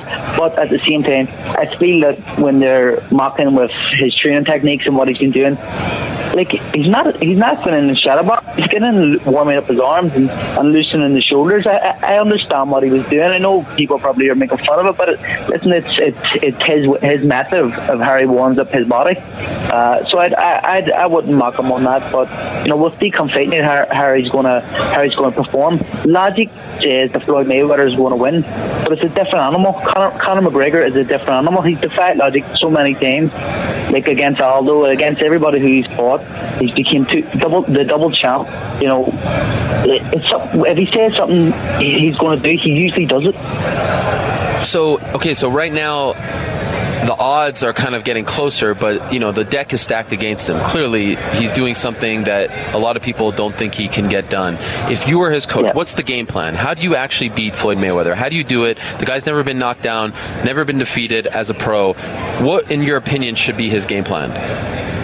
I feel he needs to put it on Floyd early. I don't think he's trying to box Floyd. I think he should get in there, rough him up, and just work his ass off and try to land that big left hand on him clean, because he needs to land clean. Floyd is a master of the fence, but at the same time, Conor is very sharp and very strong and very powerful. So, who knows, if he catches him clean, he could get him, and it could be lights out. And I do hope so. I hope Conor goes in here and wins. I'm sure you think, or at least you hope, that he's going to win. But what do you think? What's your prediction? What's the official Michael Conlan prediction? It's a hard one. I don't want to even put a thought out there negative, which I'm just going to say I want Conor McGregor to win. I don't want to put any negative thoughts out into the area. Okay, sorry, I lost you there for a second. Could you just repeat that? My headphone went out. Could you repeat that? Yeah, I just says I don't want to step that lane and throw out some negative thoughts because coming into my head, from a logical point of view, you're going to say Floyd Mayweather is going to win, but Conor McGregor is different, and he can do things that people can't do when he says he's going to do something. I think it's the mental kind of, I don't know what his mental attitude, how he goes and attacks fights, and he beats opponents with his brain before he does anything. So I'm not going to make any predictions. I'm just going to say I want Conor to win. Okay, fair enough. And do you think that this would be disastrous for boxing if Floyd loses? If he loses to a guy who's 0-0, who's never competed professionally in boxing, do you think that would be disastrous? No, not at all. Really? You don't think it hurts his legacy? I've been asked this question so many times. Yeah. Boxing continues. Boxing's bigger than one person. It's a sport, and anything can happen in this sport. It's not out of the question. If you can see it and you can imagine it, it can actually happen. So I feel that if it does happen, boxing takes. Well, Floyd Mayweather takes a blow, his ego takes a blow. Boxing probably takes an ego blow, but I don't think it ruins boxing. I think this event itself is huge for boxing, huge for MMA, huge for sport in general. It's got the general fans, the general people, non-sporting fans are talking about this event, so I feel it's good for boxing and good for MMA. Fair enough. Where will you be watching it? I don't know. I may make the trip into Vegas. I'm not too sure, but if not, I'll watch it here. I'll watch it here with my fiance. Could you imagine if he actually pulls this off, or what it would mean for Ireland, right? What I mean, like, I feel like the world would explode. I'll be dancing around my living room, drinking pints of Guinness and doing anything Irish. I feel that if he wins, it will be unbelievable, and I feel he'll shock the world. It will be the biggest upset in sports history. Oh my God, I agree with that as well. I would have loved to see you on the card, maybe Katie Taylor as well. It would have been nice if there was a little more. That would have been nice, right? I know Top Rank and Mayweather. By the way, did you meet Mayweather when he was in Rio? No, I didn't bother. I didn't bother to meet him. Even when he was in Rio, I didn't meet him. No, he was kind of surrounded by his big entourage. Okay. Where do you consider him? Is he the greatest of all time in your opinion? I don't think he's the greatest of all time. I think he's the greatest of this generation. Okay. I agree that he is the greatest of this generation, not of all time. You got to look at fighters like Sugar Ray Leonard, Muhammad Ali. It doesn't matter if you lose. I don't feel a loss in the record means anything. It's how you come back from the loss that defends you. Mm-hmm. Two last things for you. Who won, Jeff Horn or Manny Pacquiao? That was your last fight card that you were on, right, in Australia? Who won, in your opinion? I thought it was really close. I didn't argue with the decision, so I'm going to say Jeff Horn won that fight just because he kind of outworked Manny a bit more. People were crying it was a robbery. I don't think it was a robbery. I think if Manny had got the decision on a close decision, I wouldn't have complained. Or if Jeff had got it on the close decision, I didn't complain either. Okay, fair enough. Your next fight is September 22nd in Tucson, Arizona, correct? Is that on ESPN, part of the new Top Rank deal? Yeah, that'll be on ESPN. Tremendous. Well done. Now, from what I understand, no opponent yet? Do you have an opponent? Can you break some news for us? No opponent yet. Come on, Michael. Come on, break some news. I wish I knew myself. What's going on? You're preparing for no opponent? Yeah, listen, I'll know in the next few days. I think Top Rank have a guy, but I don't know who it is yet. So, they can put anybody in front of me. The same thing's going to happen as what happened to the first three. Get knocked out. Dare I say you're not here to take part, you're here to take over? 100%. What is the path? Like, how long before you're fighting for belts? What are you thinking? I think between in the next 2 years anyway. Next 2, you said? Yeah, next 2 to 2.5 years, I think. Fair enough. And finally, Michael, what's the message to Conor? If he's listening, what do you want to say to him? Just go in there, believe in yourself, and do what you do best, and just upset the odds and upset the apple cart, and get that victory for Ireland. This is great. Thank you so much for doing this, Michael. I really appreciate it. The Irish fans were very excited to hear from you, and again, congratulations on all your success, and congrats on that interview afterwards. That's kind of when you came on my radar for the first time, and I thought it was incredibly entertaining, and I give you a lot of credit for speaking your mind, doing your thing, and sticking to your guns there, and it's been a lot of fun to watch you rise in the last few months. I always make it a point to check out your fights, and thus far you've looked flawless. So congratulations, keep it up, and we'll look forward to watching you on September 22nd on ESPN in Tucson, Arizona. Thank you, Ariel. Thanks. All the best to you, Michael. We'll talk to you soon. There he is. All the best. Bye. Michael Conlan, the two-time Olympian, bronze medalist in the 2012 Olympic Games. How about that? Very exciting stuff. Northern Ireland's own. I know a lot of the Irish fans are big fans of his, and it was very cool back in March when he was led to the ring by one Conor McGregor. Remember, afterwards, Conor went up to the boxing media, told them, I am boxing. Trust me. You're all going to laugh. That was a great moment. We broke that thing down for like 20 minutes on the MMA Hour afterwards. That was a lot of fun. Thank you very much to Michael Conlan. Appreciate his team for hooking us up with him. In a matter of moments, I'm being told we're going to be joined by Al Bernstein, the veteran boxing announcer for Showtime. I hope you're enjoying this. I'm having a blast. And then after that, I think we're going to get a brief appearance from one Mark Ramundi. I'm not sure if Ice Cube is going to be joining us today, but there's a lot going on. Let me see what's going on back here. We've got Adam Hill of the Las Vegas Review-Journal in the house. You've got a bunch of radio guys, some out-of-shape guys. It's a who's who. You got Showtime over there. They're doing something. I think Telemundo to our right. CNN has a setup over here. Sirius XM. I'll run down the lineup. Oh, let me pause that thought. Well, this is very exciting.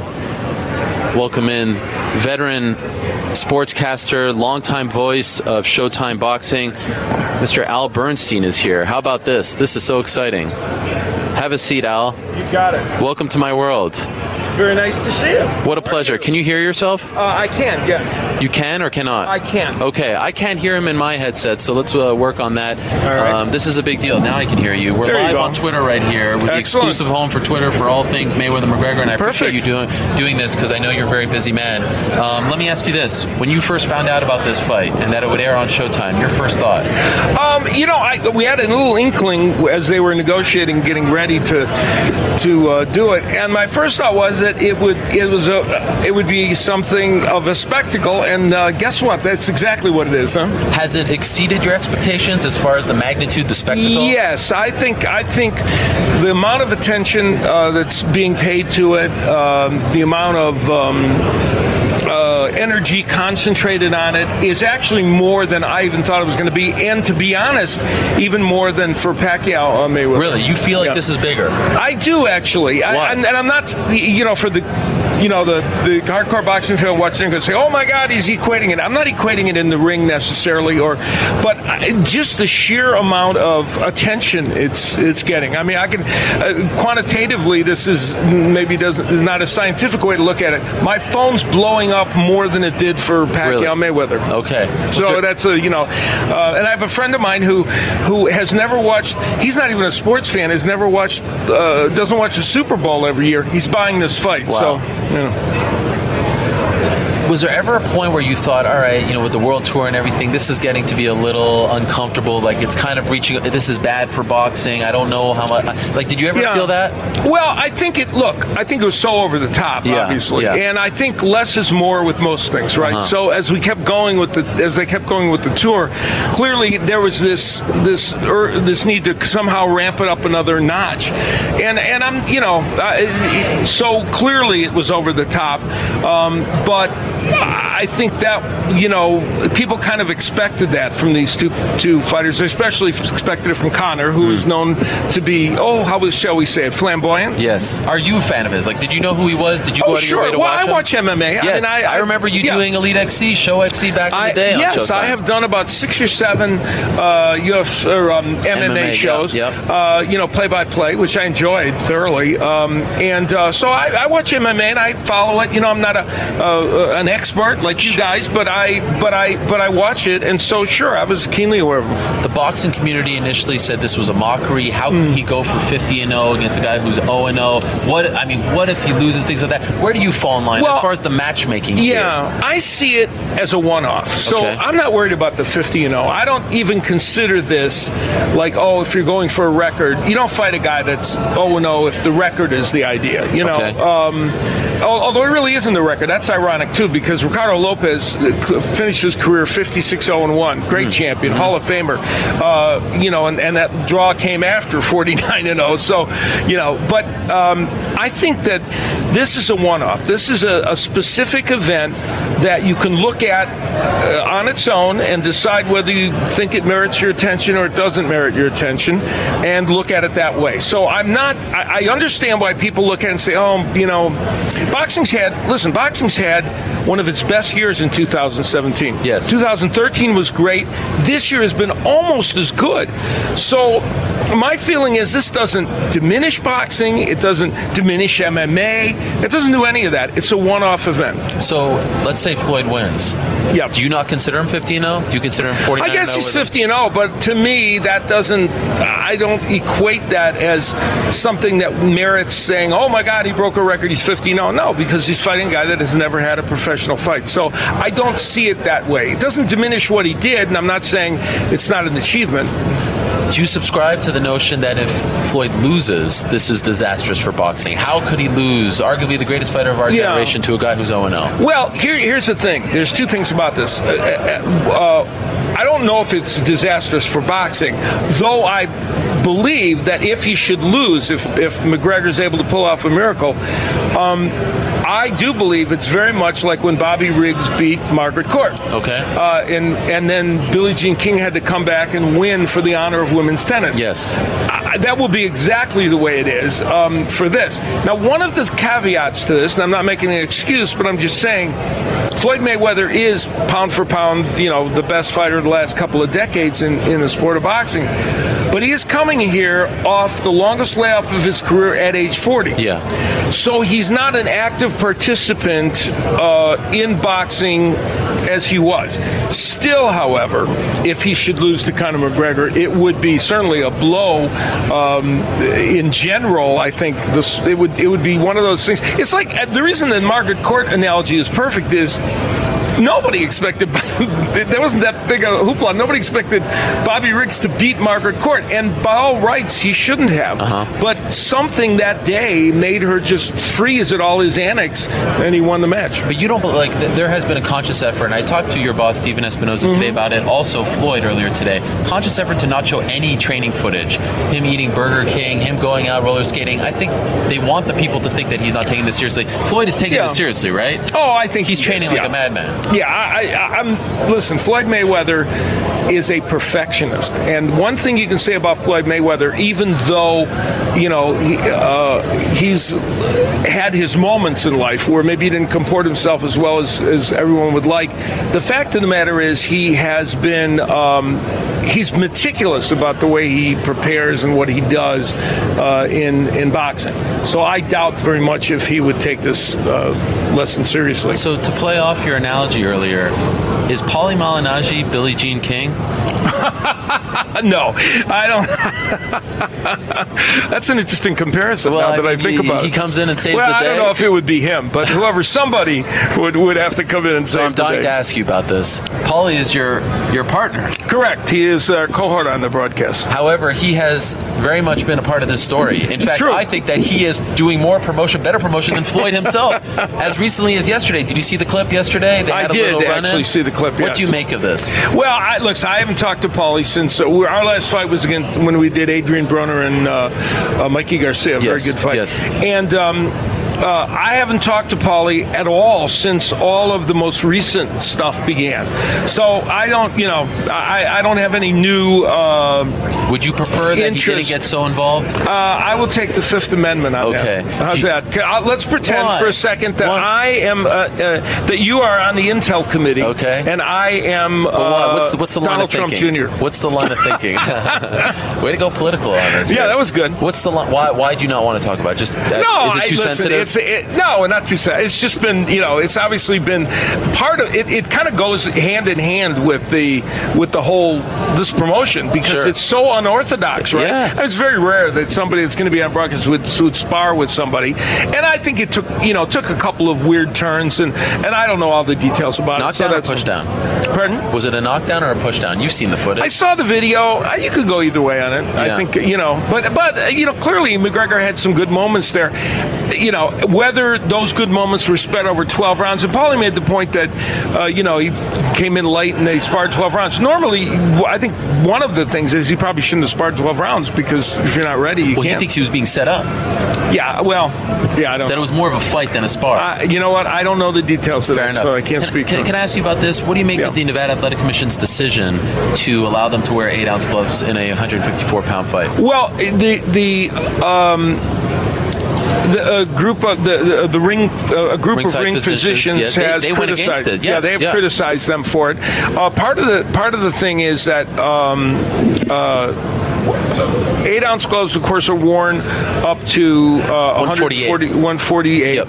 And Floyd Mayweather has worn 8-ounce gloves most of his career. And McGregor, of course, has fought with 4-ounce gloves. So their theory was that even though they're fighting at a very slightly higher weight, this would still be within safety bounds. I don't think it has that big an impact on the fight. You don't? I just don't, because I know people are saying it could help McGregor because at least they're not 10-ounce gloves. And I guess to that extent it would. But Mayweather's very comfortable with those 8-ounce gloves. What's the game plan to beat Mayweather, in your opinion? What would you tell Conor? What does he need to do? It's a little tricky because Conor McGregor, as you well know, the people that have done well against Floyd Mayweather, Marcos Maidana, Jose Luis Castillo, are boxers who are very good at an aggressive style. I thought the first fight with Maidana, in my opinion, was a draw. Maidana did very well, getting inside, crowding him, throwing a lot of punches, working the body. That's not really who Conor McGregor is as a stand-up fighter in MMA, correct? Right. He likes to counterpunch. He likes to stay on the outside. He's more of a boxer type. But he's going to be the bigger man. He's fought at 154 pounds, really 155 in MMA, 10 times. Mayweather's only fought at 154 twice. He's gonna rehydrate and weigh 20 pounds more than Mayweather at least.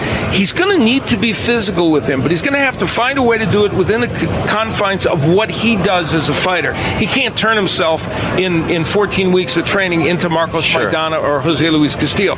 So I think the way to do it is be physical when he can. And Pat Miletich, who was on a video with me, the great MMA living legend, said he believes that when he can do it, he's got to get really physical with him. He's He's got to be physical with him, wear him down a little bit, and land a good straight left hand. What's so fascinating about the fight is that his team is beyond confident. Like, I believe they believe. So is McGregor. But everyone is mocking him. The whole boxing community says, like, you're not even going to land a punch. You're not even going to hang in there. It's that dichotomy. Like, when Peter McNeely fought Tyson, he said, I'm going to knock him out. No one really believed that he was going to knock him out. But they really believe. Like, they truly think they're going to shock the world. Yes. It's a fascinating thing. It is really intriguing. And Conor McGregor's confidence is kind of a relaxed confidence. Not when he's over the top and doing his shtick, but even today at the press conference. Subdued. It's subdued, but it's actual confidence. Yeah. He actually thinks that, it's going to happen. And listen, if you don't get to that stage, you can't get to the next stage. Right. So it's going to be very intriguing. Mayweather is, he says, we had our fighter meeting today with Mayweather. Oh, wow. And he said, I'm going to knock him out. He says this fight's not going the distance. He says he's going forward. Do you believe him? No, I don't believe he's going forward. But I think he believes he's going to knock him out. Okay. I think not at the beginning of the fight, because I think Floyd Mayweather is kind of like the Borg on Star Trek. I don't know if you remember that, where they would you could shoot them with the rays, and at the beginning you could kill them, but then after about 5 times they adapted and you can't do anything to him. He is the Borg. He cannot, after 3 rounds you can't do anything to Mayweather. So I think that he's going to try and do what he's always done, figure it out over the first 3 rounds, then move on and win the fight. But I think in this fight, because I think he is convinced McGregor will be tired by round 7 or 8, I think he's going to become more aggressive. So you're calling for a Floyd stoppage? Well, that's what he says is going to happen. What's your I don't make a prediction when I announce a fight. All right. I don't like doing that. So, but if Mayweather, but that is certainly one of the scenarios that Mayweather believes can happen. Are you shocked at the odds that they're so close? Yeah, I am. At the beginning, but I think the reason for that, and I'm not a gaming expert by any stretch, the reason for it is that when the odds first started, of course, a lot of money came in on McGregor because they were so high, and then they bet it down at the end of the day. I think smart money will come in on Mayweather closer to it. 2 last things for you, and this has been great. Thank you so much for the time. No for problem. you, being a part of such an event like this, the next couple of days, what's it like? It's a zoo.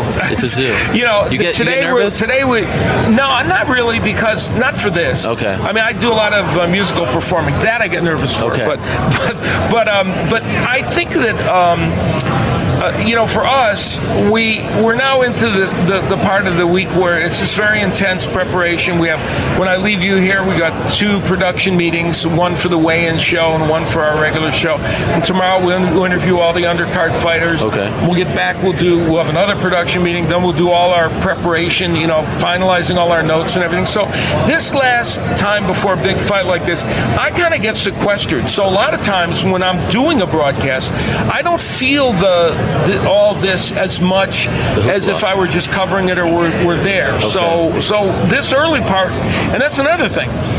Normally, I'm not even a part of this part. I mean, I'll do 8 million radio and TV shows, but mostly by phone or go, like I went to LA and did it last week. I don't feel this part of it so much. I'm feeling it for this fight because here we are on Wednesday, and the energy is already pretty big. That's amazing. Did you meet with Conor yet?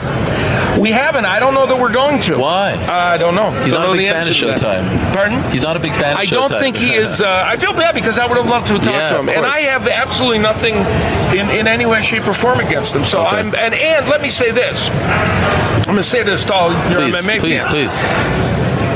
At Showtime, when we do a boxing broadcast, and I hope most of the MMA fans understand this if they've seen our show, and I'm not saying this because I'm giving some kind of pro forma speech, we do not pay favorites, and we call fights the way they're supposed to be called. And that's the way this one will be called. So there is no matter what, even if there's animosity flowing somewhere, that means nothing to me. Appreciate that. And let me say, from Paulie's standpoint, he had issues with Adrian Broner when they fought. He's done several Adrian Broner fights since then, and I think been very fair. So, I can only speak for me, and I can only speak for the way Showtime does boxing. We do not look at a fight from one vantage point or another. Appreciate that. Favorite fight you ever called? Jose Luis Castillo and Diego Corrales. Wow, yeah. And a close second was Marvin Hagler and Tommy Hearns, which fighter? I did when I was 10 years old, Yeah, of course. right, that's right. Favorite fighter? My nose growing. Favorite fight? Castillo and Corrales. Favorite fighter? Oh, fighter. Sugar Ray Robinson from way, way, way back. When I was a youngster, I watched him. Favorite non-boxing event you ever called? Okay. I announced... let's see. I did a lot of college basketball for ESPN during that period, and I'm trying to think of a specific game. I can't think of a specific one, but I college did, basketball you like? I enjoyed doing it a lot. Bucket list event that you'd like to call before it's all said and done? Golly. What's one event that you'd say, you know what, that I I'd would love to be there? I would like to be a part of the broadcast of the Kentucky Derby. I think that would be a wild. I've never even been to the Kentucky Derby. You're a big horse racing fan? I'm a horseman. I ride horses. Okay. I've been involved with horses all my life, and so I love that. But I've never been to the Kentucky Derby. All so right. I hope you get Do you have clout? Can you arrange that? No. Actually, just in the MMA world, and it's very minimal. Even in the MMA world, exactly. you can't get me. But I did. By the way, I really enjoyed doing the MMA shows I did. I loved it. I remember you back in the with Pat. I worked with Stephen Quadros, the fight professor. Let's get you back. I did one with Phil Baroni. It was That's fun. right. He was here just a couple minutes ago, sitting in your seat. I got to find him. Yeah. Phil's a good man. So I have great respect for mixed martial arts. One thing that I've always appreciated about you as an MMA fan, but also as a big boxing fan, you aren't one of these boxing guys who try to disparage MMA and say that there's only room for one. You've always plenty given of room a lot in the of combat sports tent for both, and there are many more crossover fans than I think people assume there are, and some people are not going to listen. I wrote this in my book. I said you can't. I'm not here to make. I wrote a whole chapter about mixed martial arts. I'm not here to make somebody believe that they should like one or the other. That's a personal choice. But don't denigrate the other if you just for the sake of it. But isn't this fun? The two worlds coming together. I think it's great. This is great. I think it's intriguing. I once know in a lifetime. Some people distressed, but you know what? Right. Once in a lifetime. It's a one-off event that is kind of fascinating, and the only reason we're here is because these two larger-than-life personalities are able to make it happen. And what I say is, there's a lot of things that you could be upset about in this world today. Right. This is not one of them. Let your hair down, enjoy it, have That's some a very fun. good comment, because there are plenty of other things in life that are difficult. What an honor this is. All right, very Thank nice you so to much, talk Al. to you. Best of luck to you on Saturday. All really right, take appreciate care. the time. There he is, Al Bernstein of Showtime Sports. He'll be on the call alongside Mauro Ranallo and Paulie Malignaggi as he heads off there. That was a lot of fun. You know me, I love the broadcasters. I'm a big mark for the broadcasters. They do a great job, and have been watching and appreciating his work for quite some time. That was awesome. Great to have Al Bernstein on the set, and wish him the very best on Saturday. All right, this has been great, but we continue to go. How about this? The biggest guest of them all. The biggest guest of them all is coming here. We had Malky, we had Michael Conlon, we had the Shooters, but now we've got Mr. Mark Raimondi. Wow, my partner in crime sitting here. 5'11" tall, of manpower, sitting down. What an entrance. Taking his time. What's wrong with you? You never put on some headphones? Oh, hey. There he is. Hey. There he is. You know, one thing that we've been doing on the show, like, we're so close to each other. Let's space it out a bit there. Yeah. Let's space it out. There's another third chair over here. Yeah, maybe we get rid of that chair. Mark, this has been fun. Yeah.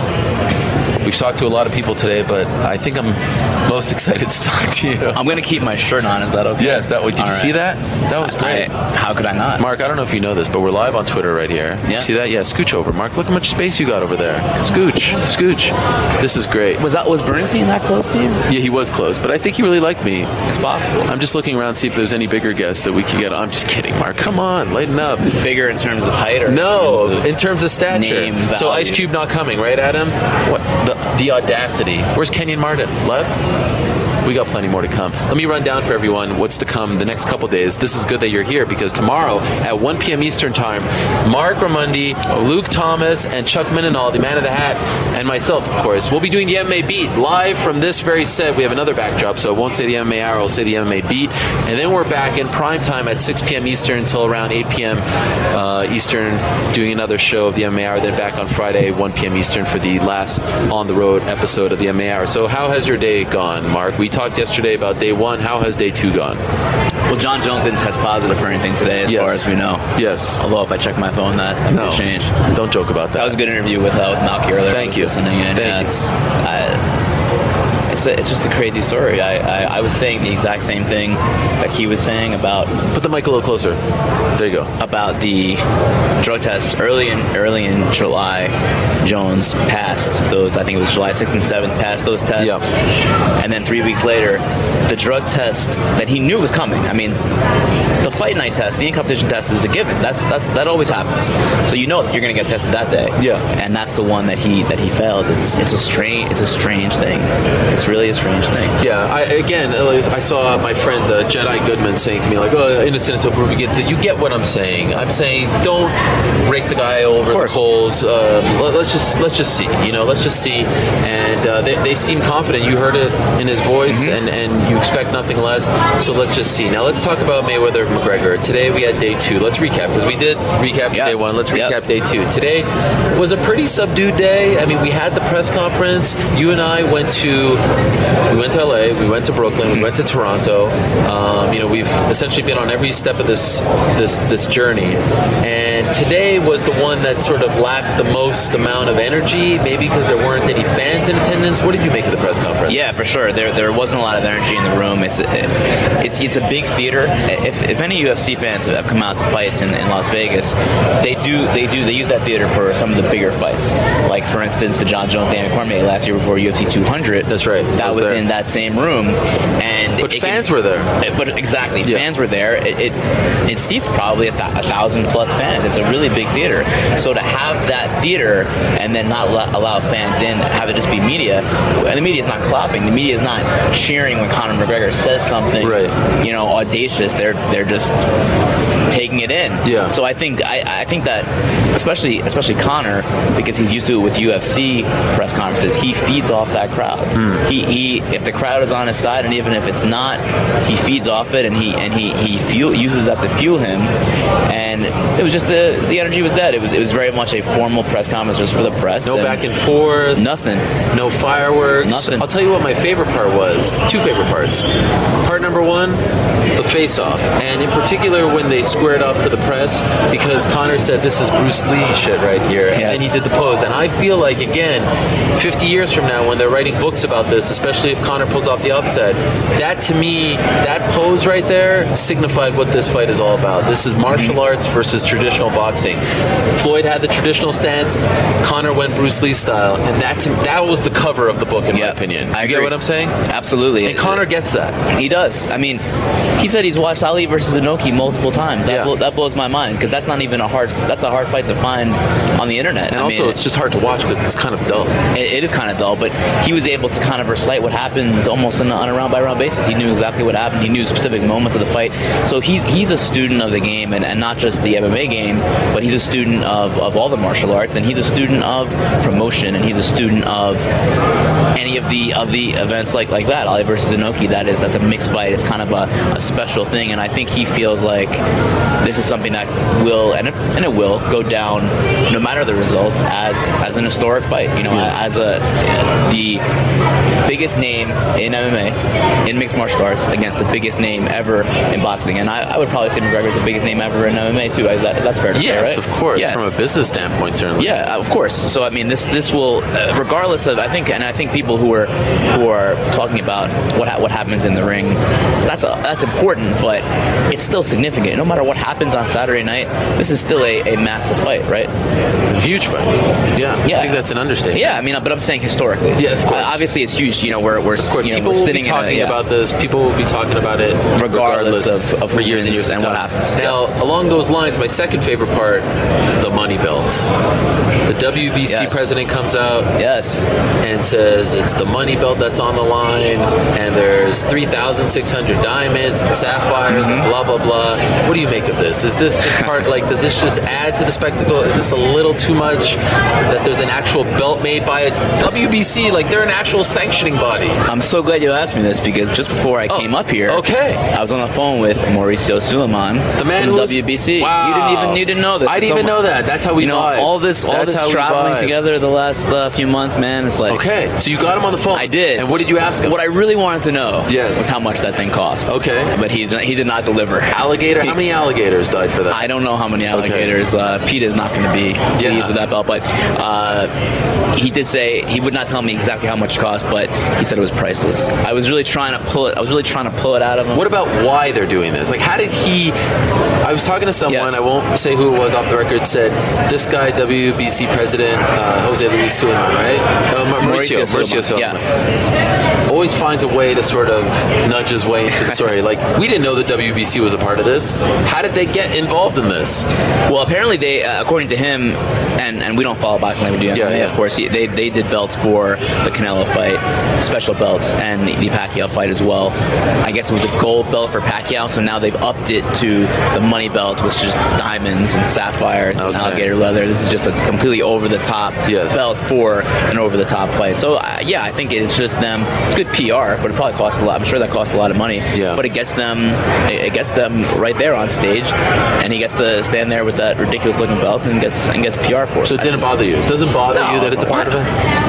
Bothered me. What are we talking about here? It's a crazy fight. It's a different type of fight. I think any kind of weird, different, unique stuff is good, and I think that fits along with it. It's being guarded, by the way, in a vault somewhere. He wouldn't see.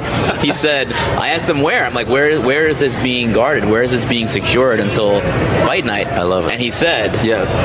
If I told you, I'd have to disappear you. Oh my gosh. That's verbatim. Wow. That's how verbatim. about that? Yeah. I'm still here, so I didn't find out the answer to that. Biggest event you've ever covered in your career? Because you've covered non-combat sports, worked for the New York Post, etc. Sure. What was the biggest event prior to this that you ever covered? Oh man, that's tough. I've covered NCAA tournaments like Elite Eight. That's pretty big. I've covered some NFL playoff games deep in the NFC conference games. Nothing compares to this, though, right?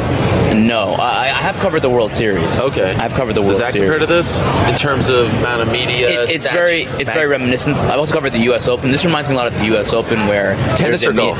Tennis. Tennis in Queens, my yes, hometown. Of course, Flushing Meadows. Yeah.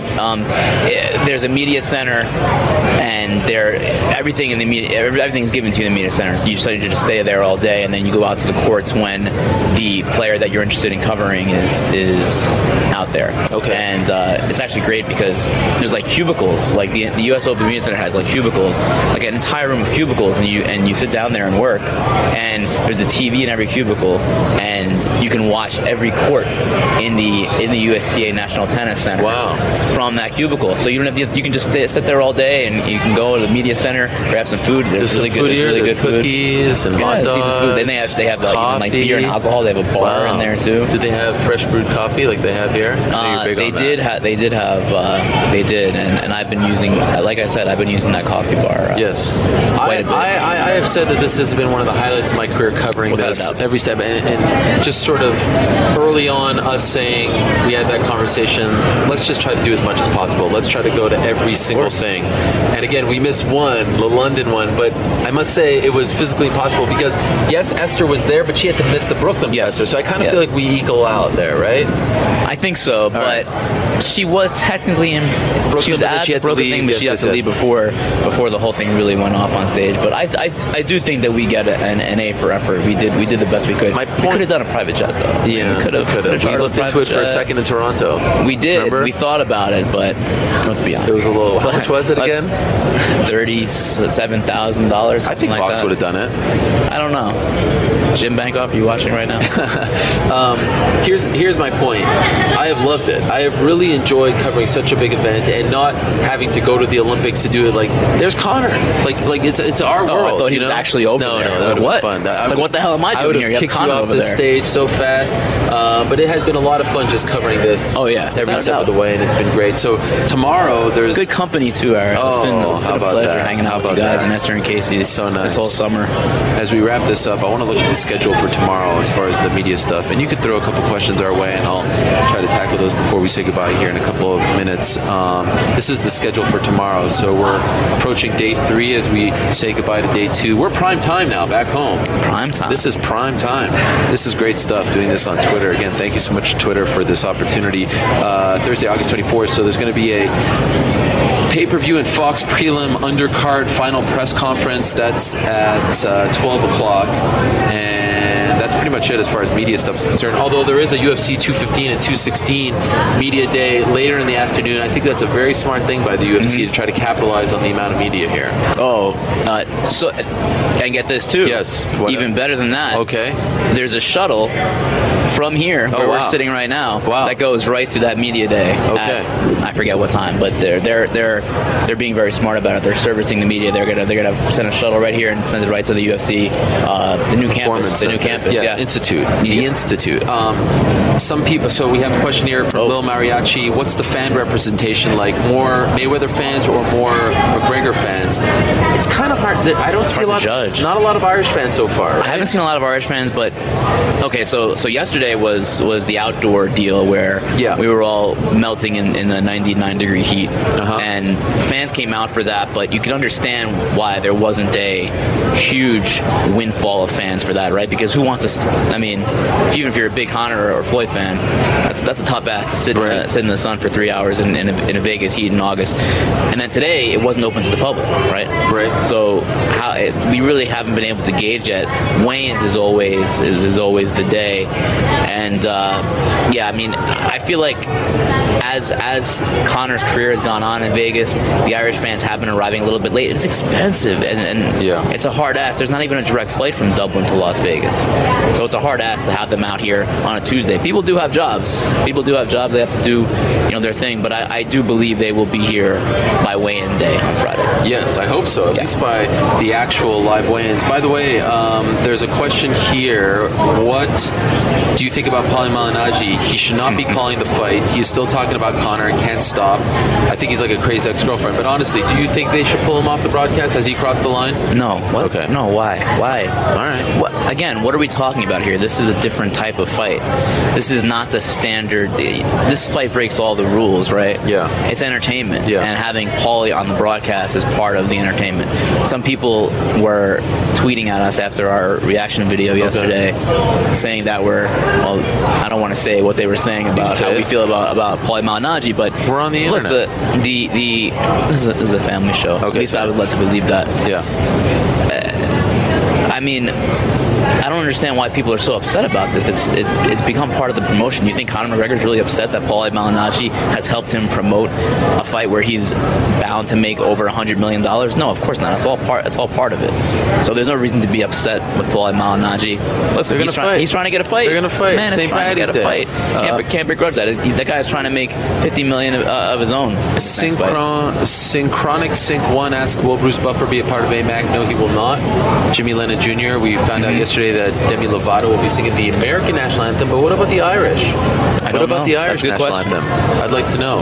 Is Sinead available? That'd be great. It's actually a sad story. You heard there's a report that she's living in a motel in New Jersey. I did not hear that. That's sad. Yeah, a couple weeks ago that came out. Just a couple more. I'm sorry to hear that. Who is Notorious MMA's major sponsor? This is from Joseph Catella. Well, he just came out with a great spot, Beats by Dre, today. Did you see this? I did see that. Really well done. Very well done. His Smile is another one that he had, the toothpaste company. People were giving him crap. I thought it was great. I thought it was funny. That's safe. I thought he kind of did that with a twinkle in his eye, like, look how silly this is that I'm getting paid to do this. But this is awesome. No? Joe Namath posed in pantyhose. Like, what are we? Come on. I don't recall that. Last one. Did you notice Dana was wearing a McGregor Sports and Entertainment shirt? What are your thoughts? Yes, I did. In fact, I asked him about this to a certain degree. I said, have you enjoyed just being able to, root for one guy? Right. When he's promoting UFC 214, he can't root for Jones or DC. He has to keep it neutral. But here, he can go full-on promoter. 100%. He could go full-on Don King. He could go full-on Bob Arum, full-on De La Hoya. And he sort of said, yeah, it has been fun. It's been different. It's been nerve-wracking. But I think this is the best kind of Dana White. When he could just back one guy and just go full-on. Hearing Dana say that he is going to knock out, Conor's going to knock out Floyd, like, we don't hear him say that, make predictions. So I think this has actually rejuvenated Dana a bit. Like, he's kind of felt a little bit, I don't know, lacking motivation, subdued. I think this has been the best Dana White we've seen in quite some time. I do agree, because I feel like there are times in a UFC fight where he does want to say stuff like that, and he just can't, because he's the promoter for both fighters. Yeah, but just having him in that sort of Chuck Liddell role, you know, like in Pride, where you could just be like, this is my guy, like old school pro wrestling. Right. I love it. It's easy to promote that way, honestly. It's easy to promote for a promoter if you have one person in the big fight. It's easier to promote. Someone wants to know how tall you are. Can you tell them? I am not 5'2". Did you say that? I did not say that. I think it might have been Luke. I think it was Luke. I think that was pinned on me. It was pinned on unfairly. But that might have been fake news that I heard. Don't even. That might have been #fake news. I don't even like taking that joke. All right. Okay. I'm sorry. I apologize. Now we've. Can I get a better thing? Now it's all gone bad. But the answer is 5'6". 5'6". You heard it here first. Breaking news. That's the first time I've actually heard you say your height. 5'6". I know. It's a big week. It's a big week here. Okay. Last one to end on a better note. What does McGregor do after this? Win, lose, or draw? What do you predict he does? Paulie Malignaggi, St. Patrick's Day. Get out of here. 2018 boxing match, Madison Square Garden. Paulie's pushing for Barclays. He's pushing. Well, he is from Brooklyn, but you got to do that at the Garden, right? All right. You got to do that at the Garden. I think so. Yeah, for St. Patrick's Day, because if you know anything about St. Patrick's Day in Manhattan, in New York, it's bananas. It's just craziness. Many a St. Patrick's Day night I spent out in New York. In the old days. Tell us more. In the old days. Please tell us more. Maybe tomorrow. As most people who watch the show know, I like to go 5-6 hours, so it's kind of weird for me to be going 2 hours, and I feel like I want to go more. I got more in me, Mark. This is exciting. Get excited. I'm tired. This is just day one. I need some more of that coffee. Adam threw away my coffee. Adam saying he threw away my coffee. Why? I don't know. I'm not sure. I'm not sure what's going on over here. I've had a blast. Hit my music, Rob. All right, let's do it. This has been so much fun. Thanks for doing it, my man. I appreciate it. You're back tomorrow, I should say, not next week. I'm used to doing a show a week. I'm not used to this next week. I'm just kidding. Come on with that. I am excited. I got many more hours left in me. So again, MMA Beat, 1 p.m. Eastern Time, MMA Hour, 6 p.m. Eastern Time. There's Mark. Look how happy he looks. That is just great. Great. This has been a blast. I appreciate everyone who's tuned in. I appreciate all our guests that we've had today. Malki Kawa, thank you so much for the time. Phil Baroni and Stephan Bonner, I thought that we were going to get kicked off the air. I thought that this was it. I thought that we were done. What is the terms of service for Twitter? I think they might have broken every single one. Thank God we got him out when we did. Thank you very much to Michael Conlon, and thank you very much to Al Bernstein. Tomorrow, it's another slate of guests. We'll announce those on our respective Twitter feeds. Again, thank you very much to Twitter for the platform. Hope you've enjoyed the show, and thank you very much to our crew both here in Las Vegas and back home in New York. Scott, Rob, Paige, and of course my main man Adam. Thank you very much to Mark Ramundi over here and everyone back home for sending in your questions and comments. We're only 2 days in, my friends. We got plenty more to come. Way more to talk about, way more to break down, more questions to be asked, more time to spend with all of you. MMAfighting.twitter.com. Look at all these other shows. They're not going 2 hours straight. They're not streaming to the world like all of you. This is the only place where you can watch exclusive coverage of Mayweather McGregor leading up to the fight. Then after the fight, we've, I think, have come to establish ourselves as one of the leaders. We're doing that once again, right? 100%. Yes, I'm getting excited here. You are so psyched right now. Even Casey's here. This is incredible. It's something. Yes, it is something. All right, once again, MMA Beat tomorrow, 1 p.m. Eastern Time with Man in the Hat, Luke Thomas, Mark Ramundi, and I, back here on MMAfighting.twitter.com, and then it's 6 p.m. to 8 p.m. Eastern, right here. Another episode of the MMA Hour, back on Thursday, same time and place. I'll see you there. Peace. I'm out of here.